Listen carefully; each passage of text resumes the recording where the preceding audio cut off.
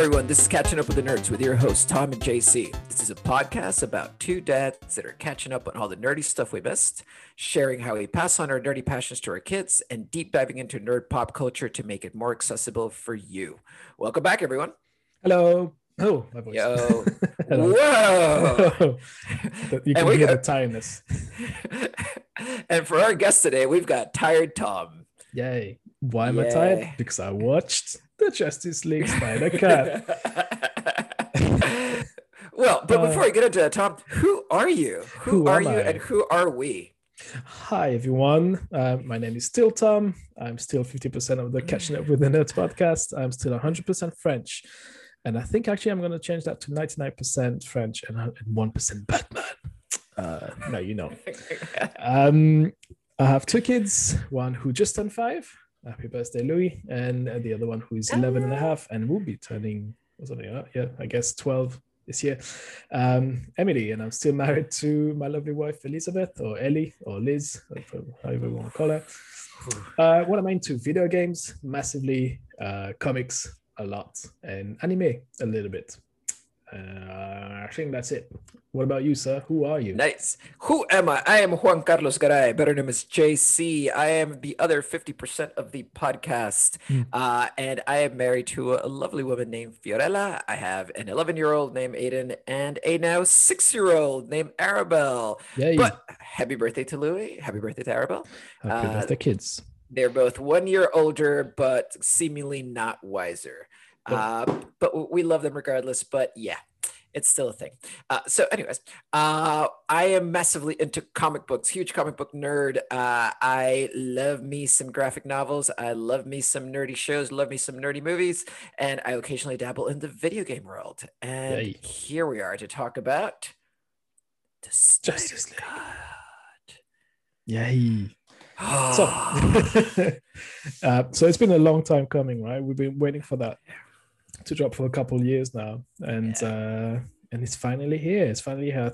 So again, we'll assume the default position for everyone who's listening is that you have watched the movie. Yes, we will not be recapping the plot because it is 4 hours, but yet surprisingly not a lot of plot. No, exactly. It's 4 hours for a reason which we will talk about. Just now. So we'll take the default position that you guys have all watched the film. So basically for two reasons is that we like JC said, won't have time to recap the entire plot, and then also I don't want to do any spoilers stuff, so we're gonna talk about everything that happened in there. Yes, please. Worry about spoilers. If you have not watched it, please stop now. Go watch it, and then come back and listen. Yeah. So we will not be spoiler free on this one. How are we doing this, JC? Shall we first discuss what we loved about it, or do you want to go quickly through? Just generally, what were your thoughts? Just top line, just to set the tone of how you will be attacking this review. Okay, so we'll go into what we love and what we didn't love, I guess. But what I thought about it as soon as I finished it, I went, loved it. And also, I will never watch the Whedon cut ever again. There's no way I can go back to that. It's now been tainted by the Snyder cut. It's been taken over. It's been destroyed. Yep. If it was a boxing match, it would be KO. After the first 4 rounds, basically. I think and I just loved it. I just it feels like the same. I've watched the same movie, but better. It's like rediscovering somebody you loved, and you've not looked at them the same way you were looking at them, and suddenly they turn around. You're like, oh my god, she's beautiful. And yes, that was where it was. That was Justice League. I went, you're a beautiful piece of art. I love you. I lost you there. That's deep, dude. Deep. Like that is so deep, man. Like I'm like, wow, you've been going through some stuff this week, Tom. Clearly, it was. I loved it. I loved it more than I expected to love it. Wasn't my expectation. I think my expectation was super low. I actually came out the other. When I finished with it, I was like, yes, that's what I wanted. Yes, it's 4 hours long. It could have been shorter. We'll get into that, I'm sure. But I had fun. You know what? The main point is that it was fun to watch, right? And that's all we want. That's all we want. So we'll start we'll start at the end of it. It's like it was fun for me to watch. Yeah. So Tom, I concur. Good. I'm glad that you concur. And concurring hard. Yeah. I concur so much on this. Like, it's just like it's concurring everywhere. So this is the deal. I agree in that I enjoyed every part of it. Like, I really enjoyed it. I would never watch the Justice League, but then at the same time, I don't think I'd ever watch this again either. It's such an investment. And that's the only, I think I would go back and watch moments of it for 100% sure. They're so metal, so baller. Like, I absolutely love them, but it is an investment to watch this movie. But it surprisingly wasn't like, I didn't feel tired watching it. Like, it definitely like took time, but I was into it the whole time. Like, I was never sitting there going like, oh God, can we just progress the plot and get to the good bit? Because all the bits are the good bits. It was more like I had issues with like, there is not much of a plot to progress most of the movie. But I didn't care. Like, as soon as I realized that, like, and within the first part, like part one, it becomes instantly clear that the plot will not matter. Like, it's instantly clear. And I love that we got that up front. It was just like, no, this is all style, all like mega visuals. And I was there for it. So yes, I enjoyed it. I agree to a certain extent, though. It's like I think the first hour and 45 minutes, it's all about, look at us, look how we can do slow motions, look how slowly we can progress through that story. Look at us, we look good. We got an IMAX camera, it looks awesome. But then past that hour, I said like hour 45, the first half of the film basically is just that. Once you get to the second part of the film, not part two, but like the second batch of 2 hours, the last 2 hours, it just suddenly goes, way, here's the story. Now we've put everything in place. This is what's happening. Let's go. And I think the last 2 hours are just really, that is just amazing. The last 2 hours went by like this. Like, it lasted 15 minutes for me. I was surprised by it. Agreed. I guess. Do you want to move on to what we love though? Because I think that's a good way to. Let's be positive first. Yeah. Let's start with the positive. I think. I love the fact of that they actually finally took the time to introduce all the characters. That's what I love the most.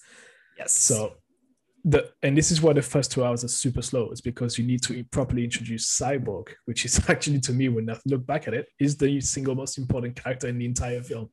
If you look at it, they took a little bit more time to introduce the Flash.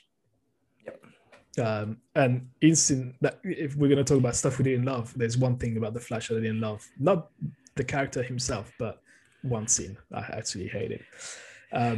So they introduced those two characters. You don't need to get yourself introduced to Batman or Superman or Aquaman or Wonder Woman at that point. We all know who those four are. Yes. The other two guys who are massively important, even more important than the other four in that story, it felt to me. So the Flash and Cyborg get a proper introduction, and you get to know them. And then also the other thing I loved was you get a proper introduction of what the stakes are. Okay. So who Steppenwolf is, who Darkseid is. Well, you maybe not in the first. No, but you do. You do. Yeah. No. Yeah. So do you remember what we were saying in the previous episode when we were looking at the Snyderverse and all that stuff? Or the original cut, it was that, well, one of the thing I said was, okay, there's going to be a big fight. But what for and against, and who against who? I'm like, I didn't care because he wasn't properly introduced. Like, there was nothing, there's no, the big enemy is coming. I'm like, yeah, but who is he? Like, what should I care? Yeah. And what do they want? And that was fixed in this version. And that was the most important part for me. That was this. Yeah. Like, we have proper introduction and a proper setup. Yes. So that's why I sort of disagree with you when you said the first part is like super slow, it's all stylized and all that stuff, which is true. Yeah. But then also it's slow for a reason in some parts.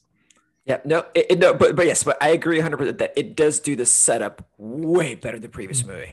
Like let's be honest, we get an actual plot. Like while there are, and we'll get to this point later, like there Yeah, are issues with the of plot. course. At least it is a plot to poke holes into rather Yes. than the previous one, which was like that was blah, that was nothing. Like they came together too quickly. There's no real reason for them to do what they were doing. It was Yeah. just like not well done at all.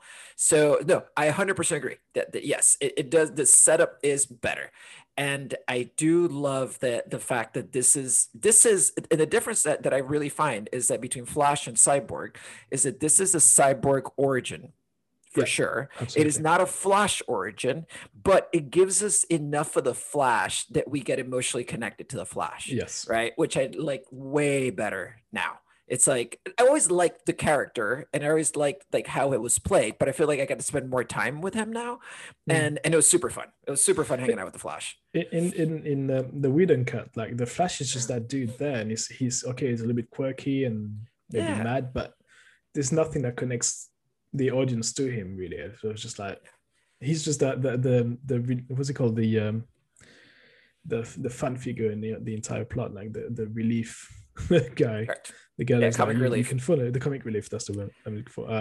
You know the guy is right there in the middle. Is gonna crack a joke. Yeah, That's it. Like there's no substance apart from that. So I like that they did that. They took a little bit of time to introduce him properly, and the story within his dad in prison and him trying to get him out. That's pretty cool. yeah. And as far as stuff that I like, I'll throw out kind of the first kind of big take I've got on the Mm. movie because it's the main thing that I took away from the movie is that Zack Snyder is just masterful at iconizing, right? Sure, absolutely. And it's like just creating those icons of the characters. It's like the characters are you immediately feel how can I put this? It's like it creates a feeling around the character that is not based on their writing, on how the character is written. It's just Mm. on how they look and how they move through space and stuff. And it's just like that level of iconizing you don't find a lot. And I will say is sorely missing from the Marvel universe. Like Sure. Yeah. the when I was watching the movie, the scene I kept coming back to, which is one of my favorite scenes in the whole Marvel universe, is the scene from Thor Ragnarok, where Mm. Thor finally gets like the he understands how he can control power of lightning or the Yeah. thunder power without the hammer. And Mhm. then he has that scene where he's like jumping through the air and they're playing that Led Zeppelin Ah, song the slow and motion one, like with he that just big long slows shot. it. Yeah. Yeah. Oh, and Yeah. it's just one of my favorite because I'm like, oh, Marvel, why don't you do more of this? And Zach is that's all I'm doing. That This he is what he basically just does. he's like, that's all I'm going to do. To I'm be going fair, to though, Zack Snyder is like it's like you know those toddlers that they found one thing on the iPad and they keep pressing the button. He's like, I'm doing this. Oh, it's funny. I'm doing it again. He does it a over. lot. But look, one of my favorite shot in the entire history of superheroes is actually in Batman versus Superman. Yeah. If you watch it, do you remember when Batman is in the Batmobile and he crashes and Superman just landed like, and there's that scene when just Superman just rips off the top of the car and then they're standing. You just get that shot from the side, like they're both standing in like Batman standing in his car, and then you got Superman on top of him, and there's that beautiful shot, and that's my favorite. Out of all the superheroes, and that's the Zack Snyder, shot again. It's like this thing. It's like iconic. Like I'm looking at it I need to buy it online somewhere, like a framed shot of that because I just find it so awesome. And he that's what he does. He does it so well. And every time there's going to be, like, he's done it in 300. He's done it. Was it Watchmen? Yep, Watchmen. There's a lot of shots like that when it's like just either slow motion or like ultra super slow motion when he's just one or two characters facing down or something. He's the king at that. And just like using CGI for that, like he uses CGI in the way that CGI should be used. Like it's not a lot of like fast punchy, which unfortunately, once again, it has always been my criticism of the Marvel universe is that the third act always has punchy CGI where I'm like, wait, what's happening? What's happening? Like Yeah, I struggle to follow the punchiness. Whereas here I'm like, I know exactly what's happening and who's getting punched and how hard they're getting punched because yeah, it just gets slowed down. But then the visuals around it, every one of those is a poster I would buy. Like yeah. Aquaman gets an amazing scene, and just like rally, like we had the Trident scene already in the previous version, but it's still so effing well done. I'm glad that it's a Yeah. part of like it was Sack's scene. And then like Wonder Woman, like anytime she's flying through the air in some way or other, she is just so metal. And I will say one of my favorite things in the movie where like I literally clapped was when they played the Wonder Woman theme. And But same with Batman. That song Superman. is that song is just amazing. Like every time you got the first few notes, and you're like, oh my god, the theme tunes of like the Wonder Woman theme tune is just made for big screen. Actually, what you're talking about, things we didn't like. There's one thing. There's more things I like before we get out to. Oh yeah, there's way more. All right, so we're gonna talk Batmobile. How do we rank this Batmobile? Yeah, like you said, it's metal. Oh, dude, it's so cool. It is like it is nowhere near like Nolan's Batmobiles because those are so grounded on like things that feel like they could be real, and like the bat cycle shooting out is still one of my favorite things in all those movies. So that is, but I had forgotten how good this Batmobile is. It's actually like pretty amazing. Like it gets to have a moment. And what I like about Batman's gadgets in these movies is that they make the point, because in some movies, like Batman feels almost like, and that was Nolan what was doing. He made Batman feel larger than life because he is a symbol. And the whole point of those movies was like Batman as a symbol, right? Whereas here, it's not Batman as a symbol necessarily, but it's about how does Batman fit in with gods? Yes. And he has to have technology of that level to fit in with gods. So that's why he spends like a decent amount of his time being a mechanic in all these movies, like just him and Alfred are like mechanics. It's just like Batman's garage. Yeah, exactly. And because we get the training like the Rocky training montage in like Batman v Superman. Yes. It's like, yeah, that's what he has to do just to be able to stand next to these gods. And that's what that scene you talked about him and Superman, what makes it seem even more effective is like the framing of that scene is just awesome, and the lighting and everything, but just the fact that Batman is rising slowly, scene, like rising to meet Superman at his level. That's the ongoing theme with this Batman, and I kind of love it. It's that's why even the conversation that he has with him in Batman Superman is like, you know, every time I'm air punching every time I see that scene. It's like, you know, he's asking Superman like, "Do you bleed?" Yeah, and it just flies off, and he's like, "You will." I'm like, just thinking about it makes me happy. I know, but so good. But you're right, and one of the gadgets that they use in what he's using in Justice League is that thing which is like absorbing powers and stuff to try to diffuse attacks. I'm like, this is awesome, and that wasn't in the Whedon cut at all. So I don't know why though. Yeah, because it's like it's the only way he would stand next to him. Because if not, he becomes kind of like a Hawkeye, where he's like a little bit kind of left out because he's like he doesn't have the powers. Well, Hawkeye is the one funny thing he's got is like there's always something happening, and then you got Hawkeye coming running. Is like what I miss, you know. That's where the Batman is like, you guys are, you know, Flash is like super fast, and Sunny's like, oh, you're done. Okay, fine. Yeah, exactly. But it's true though. It's there's a lot of that. A lot of gods, like you put, gods among humans. There's a lot of that in there again still. And then the other thing that I once again I cheered was all the Green Lantern cameos. Like even though they weren't like cameos, but just like showing us that Green Lantern was a presence in this universe. I'm like, so happy about it. So happy. Martian Manhunter. Oh my god, I want more of that. Yeah, and I will say this carries over to like the first scene he shows up in, totally unnecessary scene. They could have totally cut that scene out. That shit. Yeah, completely cut it. But I will say like his design, like the look of Martian Manhunter, I loved, man. Like it's really well done. Like I'm ready for him to have his own movie like instantly off the back of his look.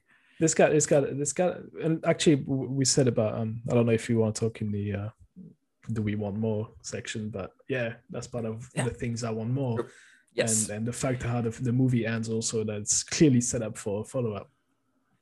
And if there's a follow-up, that we've got to have more of the Martian Manhunter, because the guys looks like, we only see him for a couple of minutes really at the end, but like the it had an impact on me. I was, oh my god, like usually I don't really get that excited about characters when you just see them for a couple of seconds, and this time I was like, I need to know more about you. I want to see how it's handled. I want to see what can you do in that universe, because he's meant to be one of the most powerful characters in the entire DC world universe. Yep. So if you check his list of attributes and powers, it's just even funny. It's not even funny. Totally.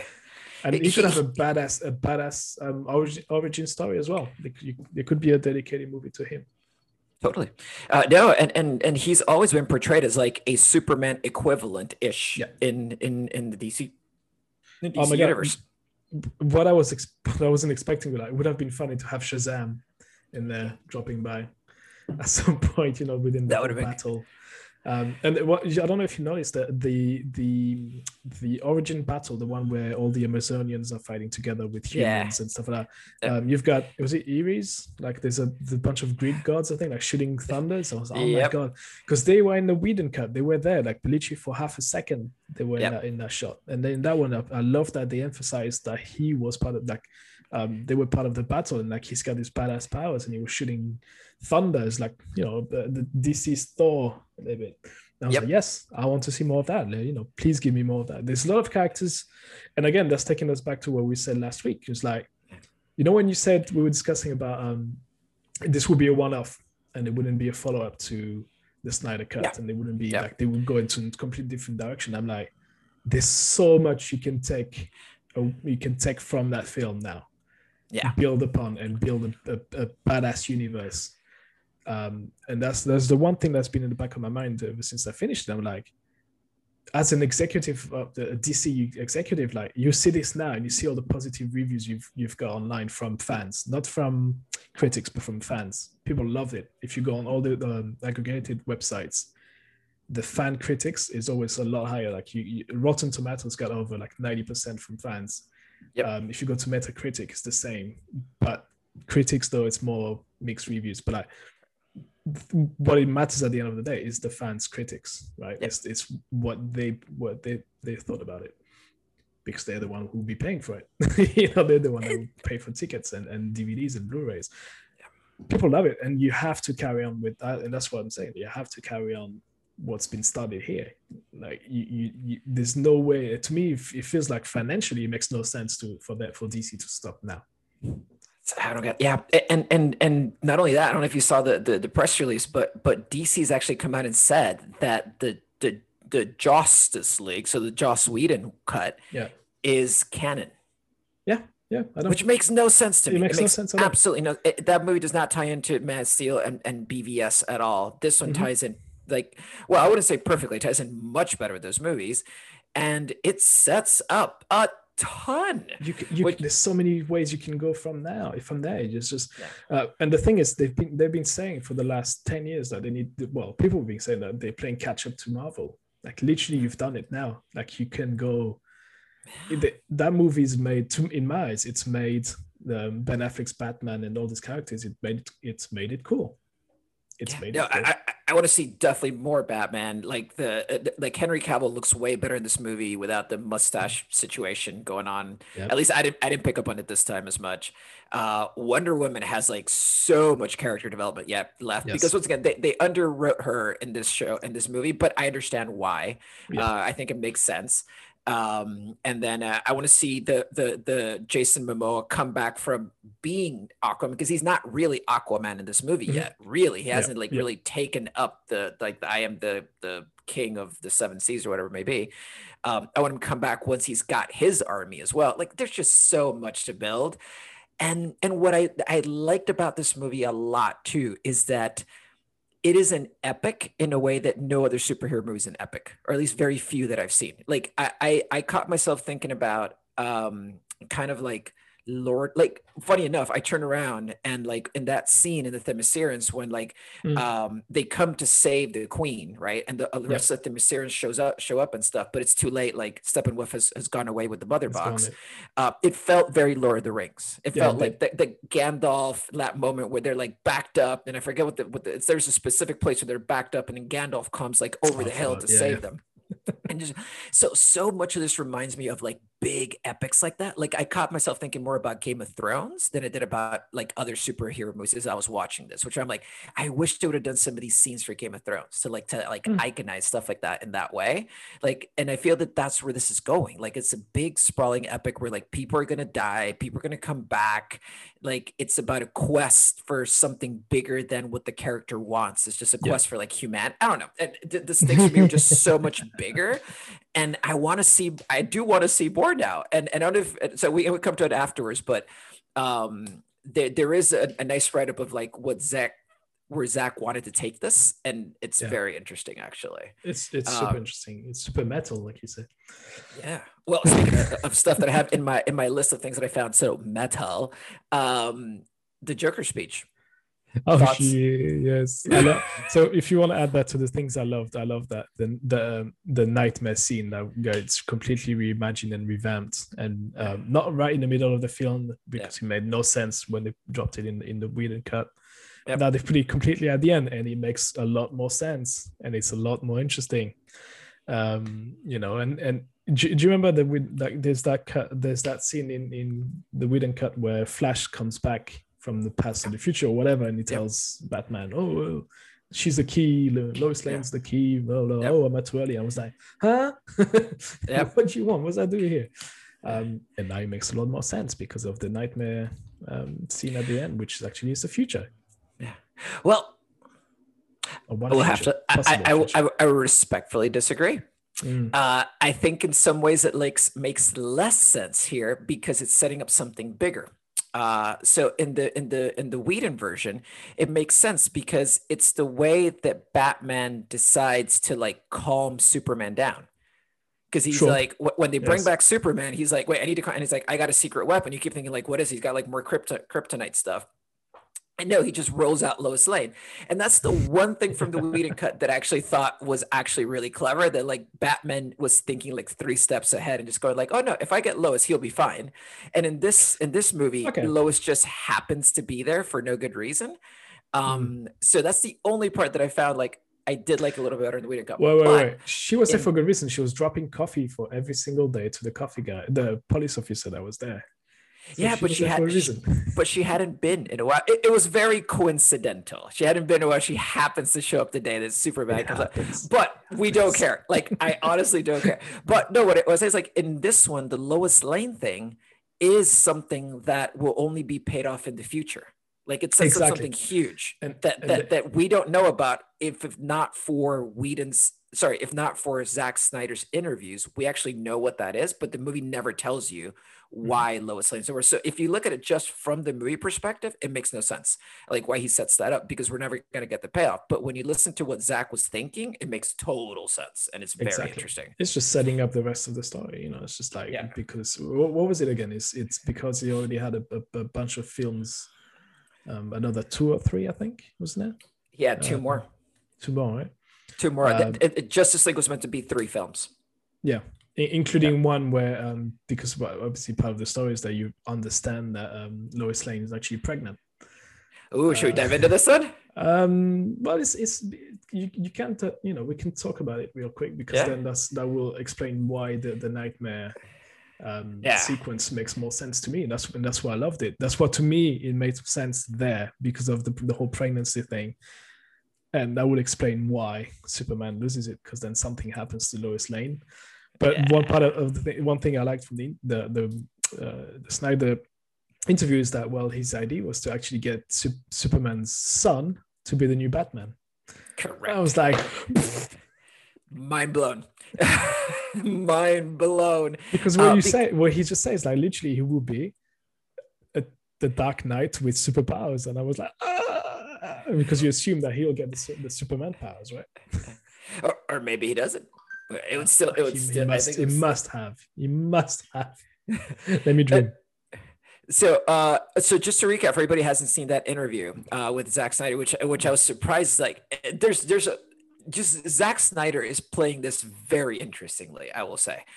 Just to give context for the interview, it's there's a lot of stuff in that movie that Zack has come out and said the studio didn't want me to put it in.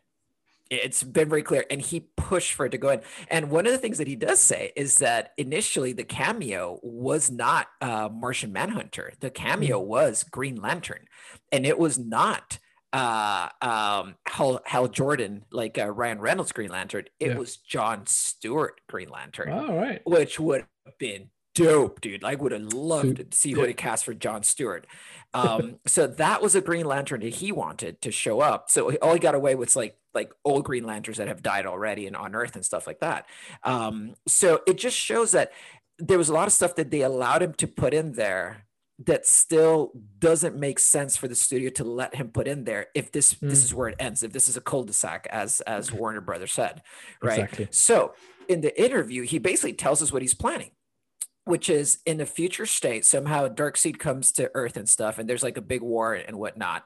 And at some point in that war, Lois is killed, right? And she's killed while being pregnant with Batman's baby, because Superman in that world has like gone away, or everybody thinks he's dead, or there's a reason why he's not there. And then Batman and Lewis get together, and they happen to have a baby in that moment.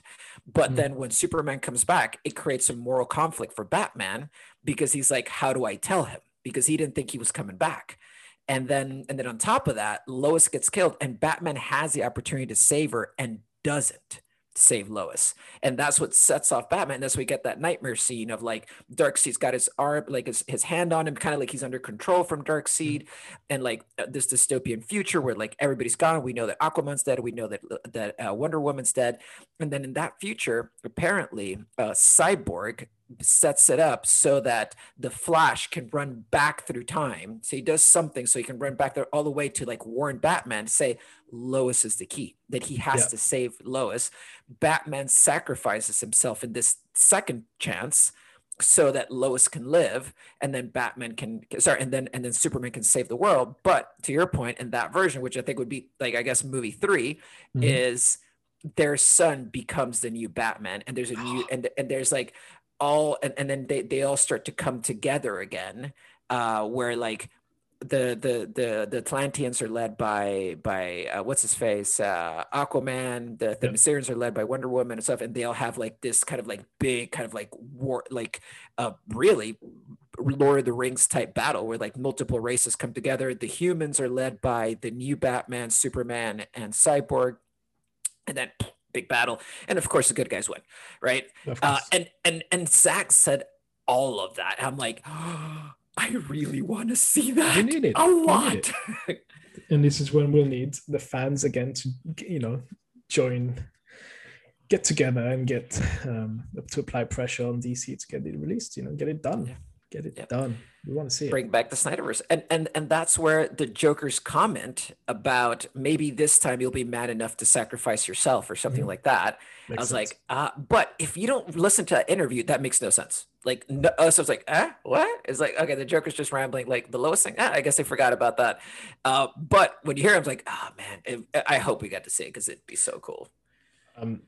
Nothing to do with everything you just said, but like visually though, the nightmare sequence looks bad. Like, so the Joker in the nightmare sequence looks absolutely amazing. The way it's filmed, actually, I had almost borderline had goosebumps when he says like, let there be peace, or let there be a truth between us, and he pulls out a card. And like the way it's filmed with the close up on his hand with the card, and there's like everything's blurry. I was like, that's enough. You don't need me. Let's cut to black here. I don't need it to watch anything else. I'm done. It's too good. It's good. I just love the Joker, the way they brought him back and the way he looks there, which is a whole different level of craziness. And I think did you notice that he was wearing what's it called, a bulletproof jacket, and then there's a lot of police officers badges on it. Badges. Yep. Is that one for every single officer he's killed? Because otherwise that was super cool. Like he's got like a whole punch on them. I was like, ooh. I'm fairly sure that came from a comic. I almost am 100% sure I've seen a visual like that of him like wearing all the badges of the policeman he's killed, Yeah. and yeah, dude, if that's where they pick it, that version of the Joker is super like it's brought back Jared Leto of like, nope, he didn't mess up the Joker. Like it really was like it really was the director of Suicide Squad. Because Jared Leto has the ability to play a Joker easily. Of course he can, and that's funny you mentioned that, because I had so many the exact same argument with people I worked with. Is just like, especially like we went to with where colleagues went to see it in the cinema, and it's like as we went out, it's like, what the hell was that, and I was like, again, looking at watching it, I went, what, there's so much potential in that Joker, and I heard Jared Leto saying that in an interview, he said there's a lot more of him to make an entire film. Yeah. And apparently there's a bunch of rushes somewhere in the DC warehouses where they can actually do a nice film with it. But they use him for 30 seconds, and he looks absolutely terrible in those 30 seconds, like, because his character doesn't lead anywhere. Like, he's there, but he might as well not be there. And I was like, he's Leto's a great actor. Like, why are you not using him? Why are you not using, again, these are decisions from DC that I don't really understand. Like, why are you not using stuff that you have that could potentially be really great? You've got enough material to build upon, so why are you not doing that? Yeah, and actually, that's a good example of why we shouldn't take what Zack has done lightly. In that scene in Suicide Squad with the Joker, I think there's like one or two scenes at best, right? They have him like surrounded with like candles and stuff, and like there's this whole knives, knives, and they do like they blow out that shot and stuff. They do like they pull back and stuff, and it didn't work. Like that. That's not how you iconize that. Yeah, that's not how you iconize that character. It doesn't make sense. Like, the way you iconize that character is like the way that Zack did it right now, which is it's a close-up. It's a super close-up of just like, because his power is there's no superpower. It's all mental. It's all mental. Yeah, exactly. It's about how threatening he is, but not with weapons. It's more like with what you think he's capable of doing. Yes, that's why I judge the Joker. Like what was it? What's his name? The actual Joker film that came out a couple of years ago. Joaquin Phoenix. Yeah. Again, we don't know if it's the actual Joker, or if it's like the origin of the Joker, then it's taken over by somebody else who's actually batshit crazy. Well, he's crazy also, but in different ways. That I wasn't scared about what he was gonna do. Shooting a TV character live on TV. I'm like, okay, but just thinking about how the perverse things he's thinking about, that's scary enough to me. I don't need to see him with a gun or a knife. I'm already scared of him. And it's the same thing with the Leto Joker. It's just, when I came out of cinema, I'm actually scared of him, like, because he could do anything stupid anytime soon. We don't know what he's gonna do next.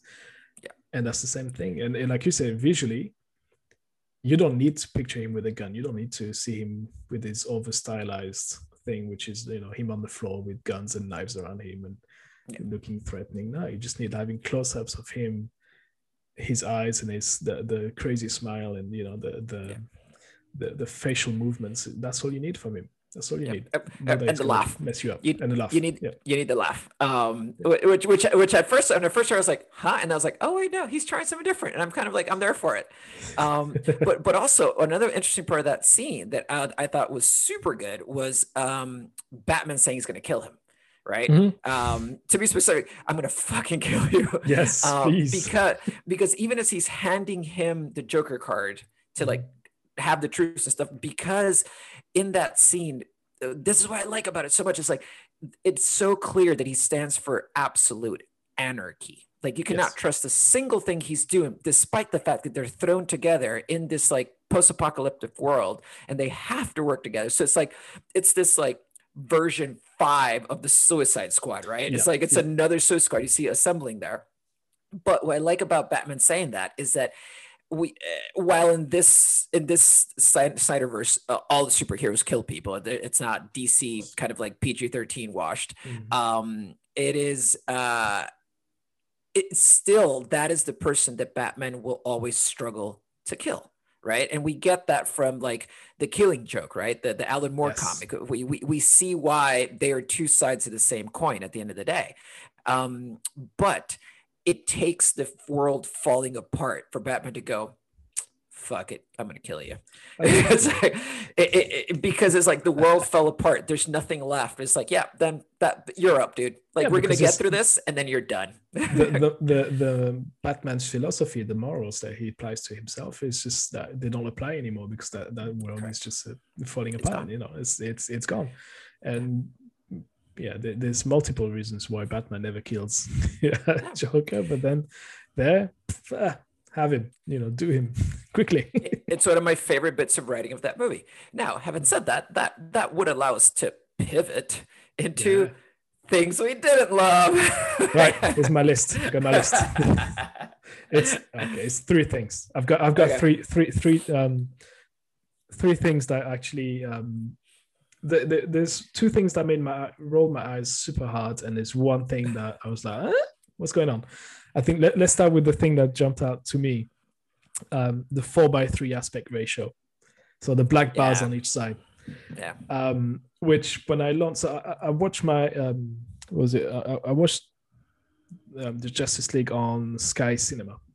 So it's an app on my laptop, on my computer that I'm using. So I was like, did they get like a screener version? So, you know, the screener, for people who don't work in the industry, is just like a low resolution.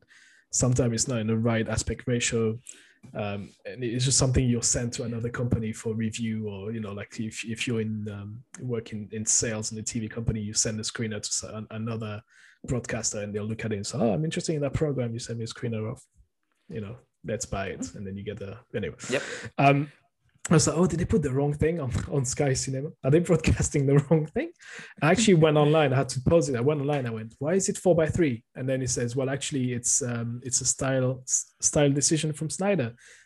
He's filmed the movie in IMAX format, so IMAX is not completely 16:9, and it's 4:3, and it's made to be released in an IMAX cinema. So it looks absolutely amazing on the big IMAX that you have anywhere around the world. But I'm like, you forgot one thing. We're in the middle of a pandemic.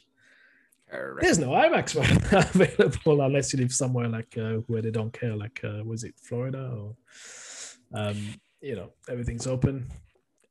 Texas, Florida, Mississippi, Texas, you name it. Sorry, fans there. Yeah. It's not true.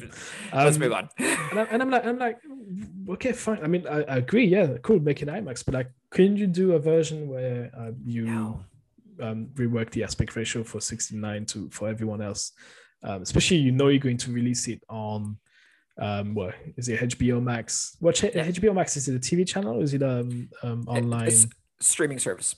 It's a streaming service. So okay, you'll watch it on your TV and you watch it on your computers, or mobile devices. So you'll be a screen like that. So 4:3, you just lose a bunch of room estate. Yes. Which would be amazingly appreciated if you could see that. Like the more details you can get in those sort of movie, the better. Especially with the style of filming that or the visual style that Snyder uses, slow motion stuff. You want to see more. I want to see more on my screen, not 4:3. Like, you kill literally a lot of screening room that you've got there, and why would you do that to your stuff? I thought it didn't make that much sense. It made sense in a world when there's no COVID-19, yeah, sure. When you go to see in the cinema, yeah, sure. But now, and it can be done, you know, reformatting, reorganizing the aspect ratio. That's something. There's people that specialize in that, so it's not something that it was too hard to do. So that was my first thing. That was the first thing I didn't like. I was like, you know, do I need to quit the application and start again and see if it works? But no, it's just there. I will say that what you just heard now made me take back a comment I made earlier, which is I would rewatch this at the IMAX.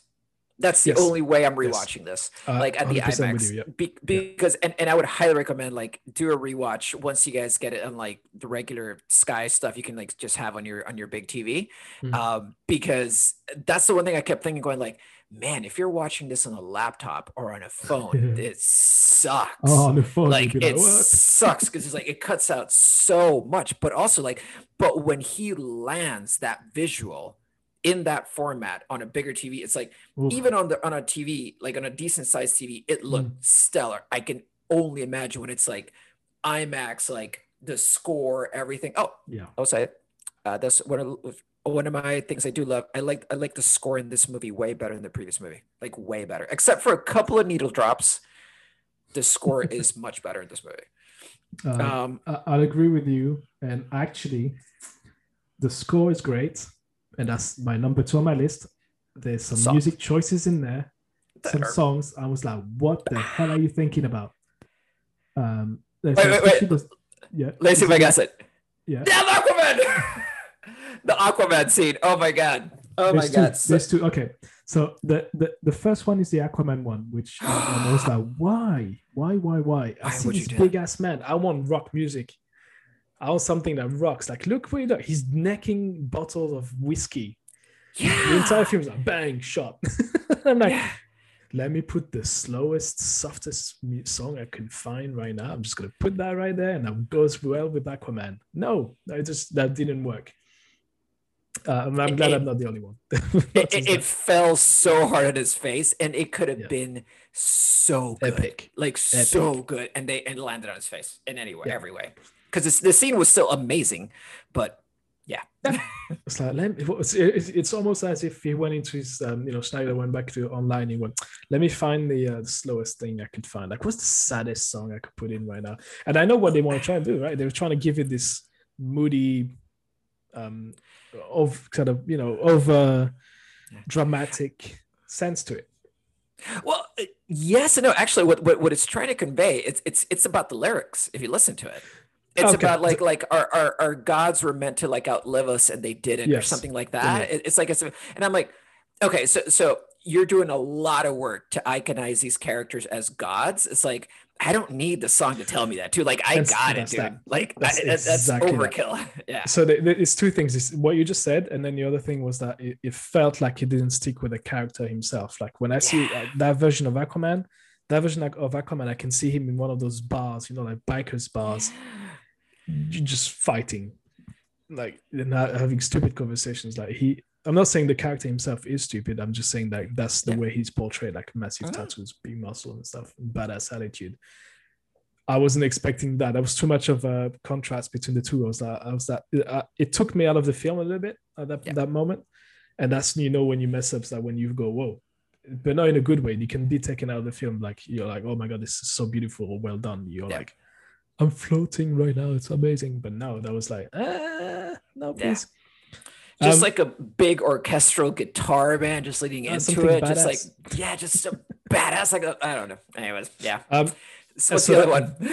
that actually ties in very well with my third moment, which was the biggest eye roll I had in the entire film, to the point where my eyes got stuck in the back of my head. And that was the Flash slow motion scene.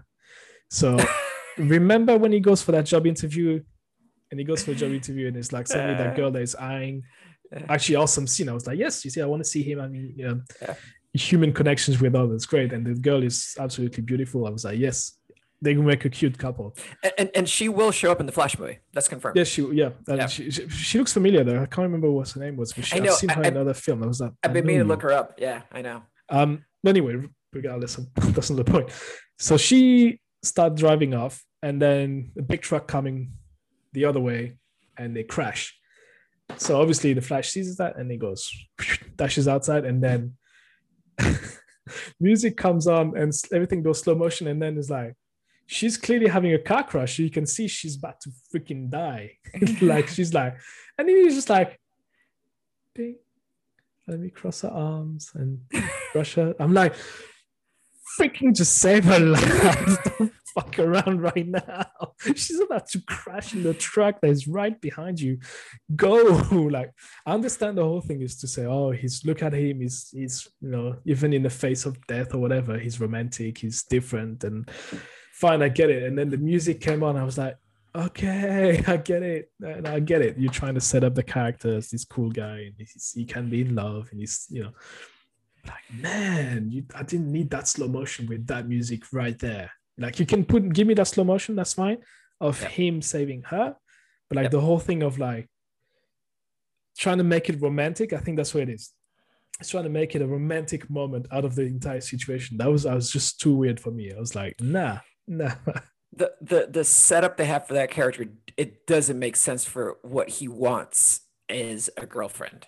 He wants to get his dad out of jail, right? He wants to become a criminal justice person to get his dad out of jail, which is what the Flash always has been in the comics. He's in criminal justice, and that felt like it was a setup for the Flash movie, but it had no reason being in this movie. Like, I don't know.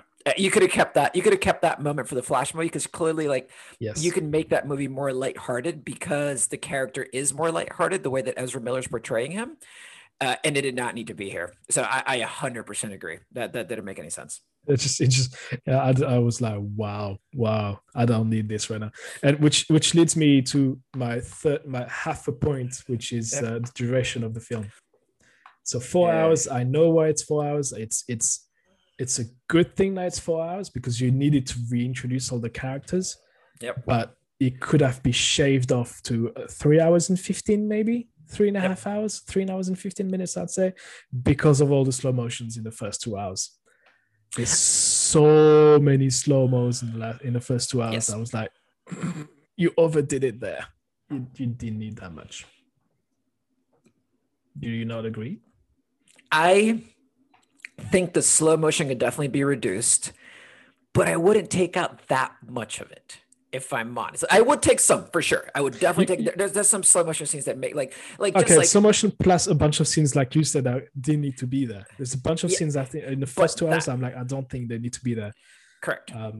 There's a lot of Lois grieving very slowly. Yes. I think that's the slow-mo that annoys me. It's like the slow-mo in action scenes, I wouldn't cut a single one, if I'm honest. Sure. Okay. But the slow-mo in non-action scenes did get to me. I'm like, okay, we can speed this up. And like, we get it. That's like, yeah.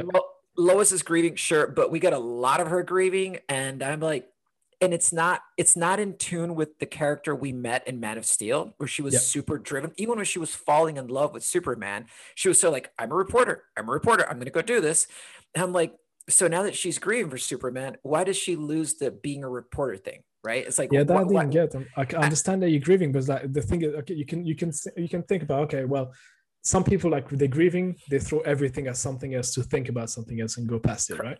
Correct. You know, like I'm gonna concentrate on my job now. I'm a reporter. Don't talk to me about anything else. But she goes the other way, and I was like, and exactly that doesn't stick with her character, which is super driven, super professional. Like I would assume she would have gone 24 hours a day. I'm just in the office, is just freaking rolling out stories nonstop. Exactly. It's a bit odd. And to your point though, what you said about the slow motions on non-action scenes, there's a lot of scenes, normal scenes, that you feel it's almost like they shot this scene and they had to put the entire thing without cutting, like doing top and tail, if you know what I mean. Yeah. It's like the shot starts here, character comes in now, the character does something, and then it's like the character leaves the screen, the camera still moves, and it's like, and there's a lot of that in the first 2 hours when it's like, you're allowed to cut just before into like to get a bit of more of a better rhythm to your story. Yeah. And I felt that's a bit weird. It's like, well, look, the camera is now panning up, and it's actually tilting, it's doing something. I'm like, you don't need to put that in the film. Like, you could shave off 10 seconds there and another 5 there. And that felt weird. Yes. So again, that's what I'm saying. You can easily find a good half an hour to shave off. Oh, yeah, if not more. Yeah, if not more. And I'm being conservative. I'm being super. Yeah. Half an hour, it could be shaved off and still be useful by a couple of newbies like you and me. We could probably shave off half an hour easily. Like, someone that knows what they're doing can get this down to 3. Oh yeah. No, I think but you know what? It's cool to have it done in 4 hours. I think because it sets it apart from other superhero movies. It's like, well, you will remember that it was 4 hours long, you know. Yeah. It's the one thing you'd be famous for. It's like, I can do so that's a good way of like starting to talk about the famous stuff that I didn't like with the writing, because I will caveat everything I'm saying that I am not trying to shit on this movie, because I genuinely liked it, but I don't think we should be comparing this movie to other movies. The first thing I thought was like comparing it to Endgame. I'm like, nope. No, no, no, no, no, no, Nope, no, no. nope, nope, nope. That would be a huge mistake because Endgame was a payoff to like years worth of storytelling. It's 10 years of stories. Yeah. Yeah, which this did not have 10 years of storytelling. So it's unfair to compare it. But also, I don't want to compare it to a movie because I don't. It's just a weird thing to say, but I don't think this is a movie. In that it doesn't it tries to follow the 3-act structure. It's like heroes meet, heroes find problem, heroes resolve problem. So it more or less meets that 3-act structure. But the way it's shot and the way it's written, it's not a 3-act structure. It's like it feels like this could have been like the first, I don't know, like half season of like a 2-season arc, right? Of a 2-season movie, right? This is like the first arc, right? So actually, that's a great point. It's like it's more like anime in that we talked about in the anime episode, and that anime doesn't follow the classic like three sections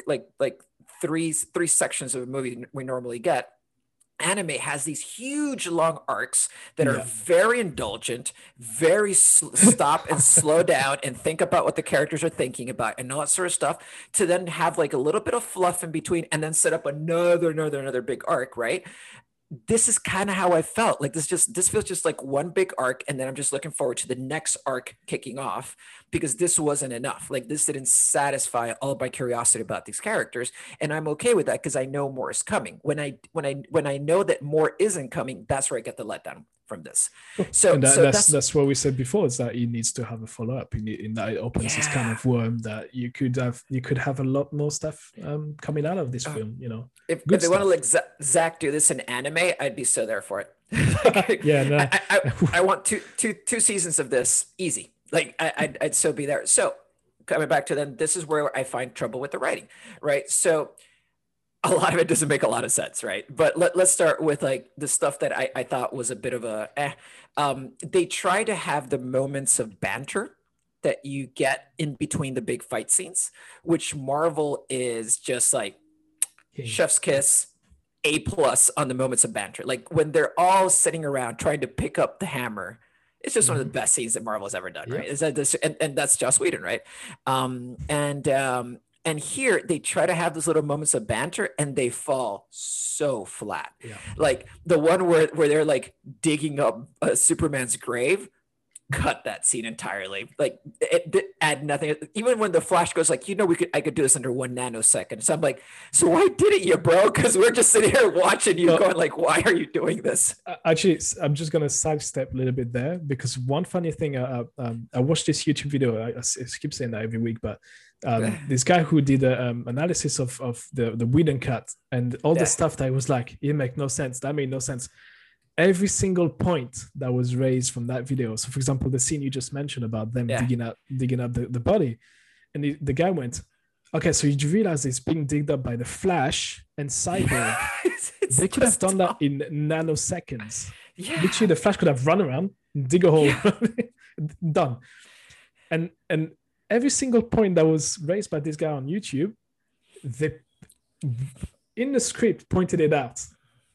It was so funny because I caught myself watching the film, and then suddenly it was like, there's another scene like that where I can't remember which one it is, but it'll surely come back to me. But let's go back to the Superman one, the body getting digged out. And it's like, and the guy was like, when he said, "Oh, we could have done that in 2 seconds." I was like, did Zack Snyder watch the YouTube video that came out last week and just added that in before releasing the film? Like, did he go back and shot that thing quickly? Just go ahead. Look, we know.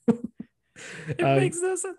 Yeah, no, I agree, dude. It's unnecessary. So let me then go back to like the big, because that's one of the big things. I'm like, just stuff that I'm like, this doesn't feel like right with the characters, right? So there's a lot of like little things like with the banter that just didn't make sense, right? But on the flip side of that, there is the small moments I thought weren't good. But I wasn't there for those small moments. I thought the big moments in terms of what the characters wanted, right? So one of the things you always like apply in screenwriting is like, you got to understand what your character wants, what's driving them to do something. Because if not, they're just a person rambling through a world. Sure. Yeah. And I thought that a lot of characters did not get a want necessarily. Like, there's nothing really that Diana wants in this movie outside of that last moment we get with her looking at the arrow and looking into the sunset of just like she wants to get back to Themyscira. That was like but overall, like Diana's just showing up. But I was okay with that one because we got so much of her already, right? We've seen a lot of Diana. We're close to that character. So the fact that she's not written all that much into this movie, I'm like, it sucks because she's a strong female lead that is just so baller in her origin story movie. And the things she does are amazing and iconic. And one of my favorite things in the movie is her headbutting Superman. Oh, yes, Superman. And then he heads back, and I'm like, oh my God, they don't move. So there for that. Like, so there for that. But you know what? Actually, funny enough, because that's also not my favorite scene in the entire thing. Yeah. But she also has one of the scenes I think has nothing to do in there that makes no sense at all. Yeah. Which is the introduction scene for her, which is in London. Correct. Where the guys are coming in to bomb this building that nobody knows what the building is about. We don't know what it is. It's well, who cares anyway? And then the justification for them bombing the building is like, oh, we return to the Dark Ages. What, like bombing a building is going to bring back Europe into the Dark Ages? Like, how is that connecting with anything else? And then side note again on top of that, when she gets, she lassoed one of the guy to find out who they are and what they want. The guy goes, oh, we're going to pulverize 4 blocks in a perfect British accent saying 4 blocks. That's not UK English. No, I know. Uses blocks. The notion of blocks is US only. And I'm like, and again, talking about scenes that take you out. And I completely forgot about that. And then he goes, oh, we're going to blow up 4 blocks. I'm like, no, you're not going to take 4 blocks, sir. You're going to blow up the whole neighborhood. Yeah, the whole place. Yeah, the ends in it. But why are you talking about blocks? No, don't do it. But anyway, I digress. The scene, I was like, I'm still don't know what it does in that film, why it's there. And the little girl tell her, like, I want to grow up to be just like you. Like, super sweet and nice, but made no sense in the movie. So it makes no sense. And also it felt pushed. There was that thing that I agree with the entire thing of, like you said, strong women superhero that are there to inspire. Yeah. It doesn't need to be literally said on screen. Like, you don't need to a strong message, like you can pass that message very easily without being overtly obvious about it. It's like imagine in Black Panther, and it's Black Panther saves someone. It's like, I want to be a black hero just like you. I was like, you don't need to say it. You don't need to say it. It's inspiring to black people to have a black superhero. It's the same thing there. It's like, why do you have to point that out? Like, look, she's a girl. Yeah. She's cool. I'm like, it was kind of like the Captain Marvel, like, I'm just a girl needle drop in that movie. Yes. I'm like, oh, we did not need that, people. It's like, let's be obvious on top of obvious and really make it a point. It's like, this is a woman kicking butt. I'm like, no, we get that from the scene. Got it. If you wrote the character better, we'd even write. If you got a woman to write her, it'd be even better, right? So it's like that scene. I'm like, it's just a dude writing for a woman. But that's what fucked up that scene at the end of the day. I really want to have more dates. It's like a little girl is traumatized by nearly being shot. She then sees Wonder Woman kill people, and then she goes, "I want to be like you." I'm like, that does not track at all. You don't need to say out loud. Yeah, you don't exactly. Need to say it out loud. Yeah, anyway. and she'd just be happy to be alive at that point, for heaven's sake. I'm like, first reaction would be like, "Where's my mom? I need to call my parents to see what happened." So no arc for her, unfortunately. No. Aquaman is stiff. Like, it's not the Aquaman we saw in the Aquaman movies. He's super stiff in this movie. He's just moody the whole time. Yes. We don't see, there's no reason why he has to be there outside of, like, he was summoned by Batman. There's nothing in it for him. He's still not the Aquaman that we know because he hasn't, like, claimed his throne. Just like stuff like Willem Dafoe showing up and, like, talking him into stuff adds nothing. Mira, I have no idea why Mira's in this movie. Mira shouldn't be in this movie at all, and she has a different accent, which has been pointed out repeatedly online, which is weird. So the Aquaman thing is like, but Aquaman looks super cool in most scenes he's in, and he does like pretty cool stuff. But and I will say, this made my medal list. Aquaman surfing on a parademon. Oh yes, there for that any day that we give me more of that, because that is his character. That was perfectly in tune with his character. That's what we should see. Yeah, and that's where I would have loved like an awesome theme song when he's doing that. Just like a little, like set up the theme song when he's staring out into the ocean, and then bring it back when he's riding a parademon. I'm like, dude, that was there. Yes. Like, just pick it. Just pick low. You know what could have been even better? Like him playing electric guitar was riding it. Like, so badass good. riff. but the surfing is like, I that's the writing I'm there for. I'm like, that made it fun, man. That was super cool. Exactly. Yeah, it made it super fun. Because that whole sequence, like, I could follow the action. It wasn't too fast. Like sometimes with Marvel, they have these really cool scenes that are just cut too quickly, and I don't know what's happening. And there, I knew exactly how he got from like falling to a parademon, like surfing a parademon. I'm like, awesome. Amazing bit of like action writing. So Cyborg does have an arc. Let's talk about him. Yeah, he has an arc. He wants something, right? At first it's like he won't come out of his room. He's stuck. He's like he can't come to terms with the monster that he has become. Mm-hmm. He doesn't have a relationship with his dad. We can clearly see why the relationship was strained. The parts with his mom, okay, like I'll take it. Maybe could have done without a feeling, because there's no redemptive arc with the mom. The mom's just there, and the mom actually doesn't like cause him to do anything. Like she's just there, as like the contrast to his dad. Exactly. That's the only thing. The mom's the other side of the other side of the coin. You know, she's just there because she's just a mom. She's just a mom role. There's nothing there that's out of the ordinary, right? Which is fine. There's nothing wrong with that. Yeah, but then we do get the dad showing up in kind of a cool way for his son. Make the sacrifice he makes is anticlimactic, is the only thing that I had a little bit of a problem with. That was weird, wasn't it? That scene. Yeah, like I wish I would have known what he was looking up to go like, oh no, he's gonna sacrifice himself just so he can track the box. I wish I could have been shown that and not told that, because they told me what he did, where I'm like, if you had to tell me, then you missed a trick in how you shot it. So that was shot a little bit janky, like his like sacrificial moment, which actually was super meaningful. It just shot in the wrong way. Exactly. Yeah. And but then seeing Cyborg come out of his shell, even though he never smiles, or when he meets his like alternate self in that dream sequence, and the alternate version of him is smiling, I'm like, oh, that he's in Get Out.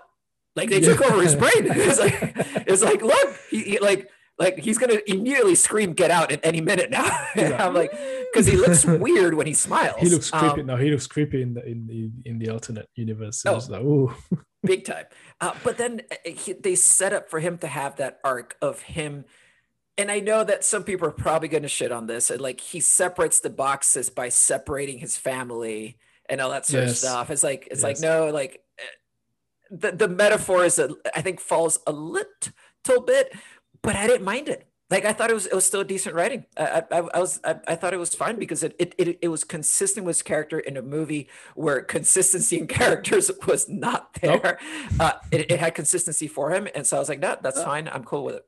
So when that scene happened, it didn't jump out to me as like something that was out. Like the dad's death, the sacrifice, that was a bit odd. Like you said, I looked at him and was like, huh, he's gone already.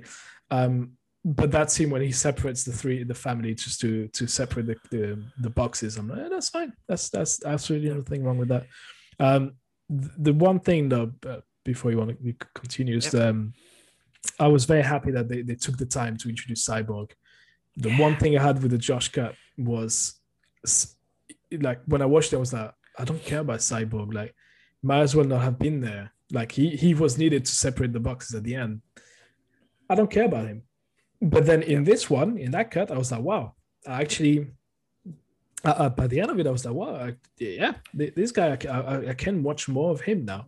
I know who he is. I know what he stands for. I know where he came from. I know what he wants to do.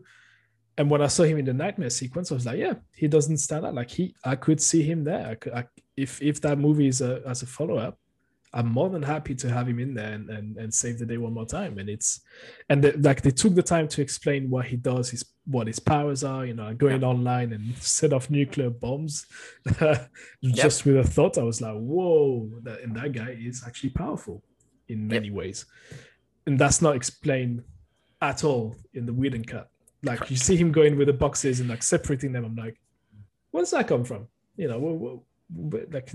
We never got told that he had the powers to do that, or why should it be him? In the Snyder cut, it's very well laid out. Like he's the guy. He can fuse with the boxes. He can make sure that they don't synchronize or unite. And that made it made sense, as much as a movie about the guy dressing up as a bat makes sense. But, it's in the entire thing, it makes sense that it will be him that has the ability to do that. And Superman.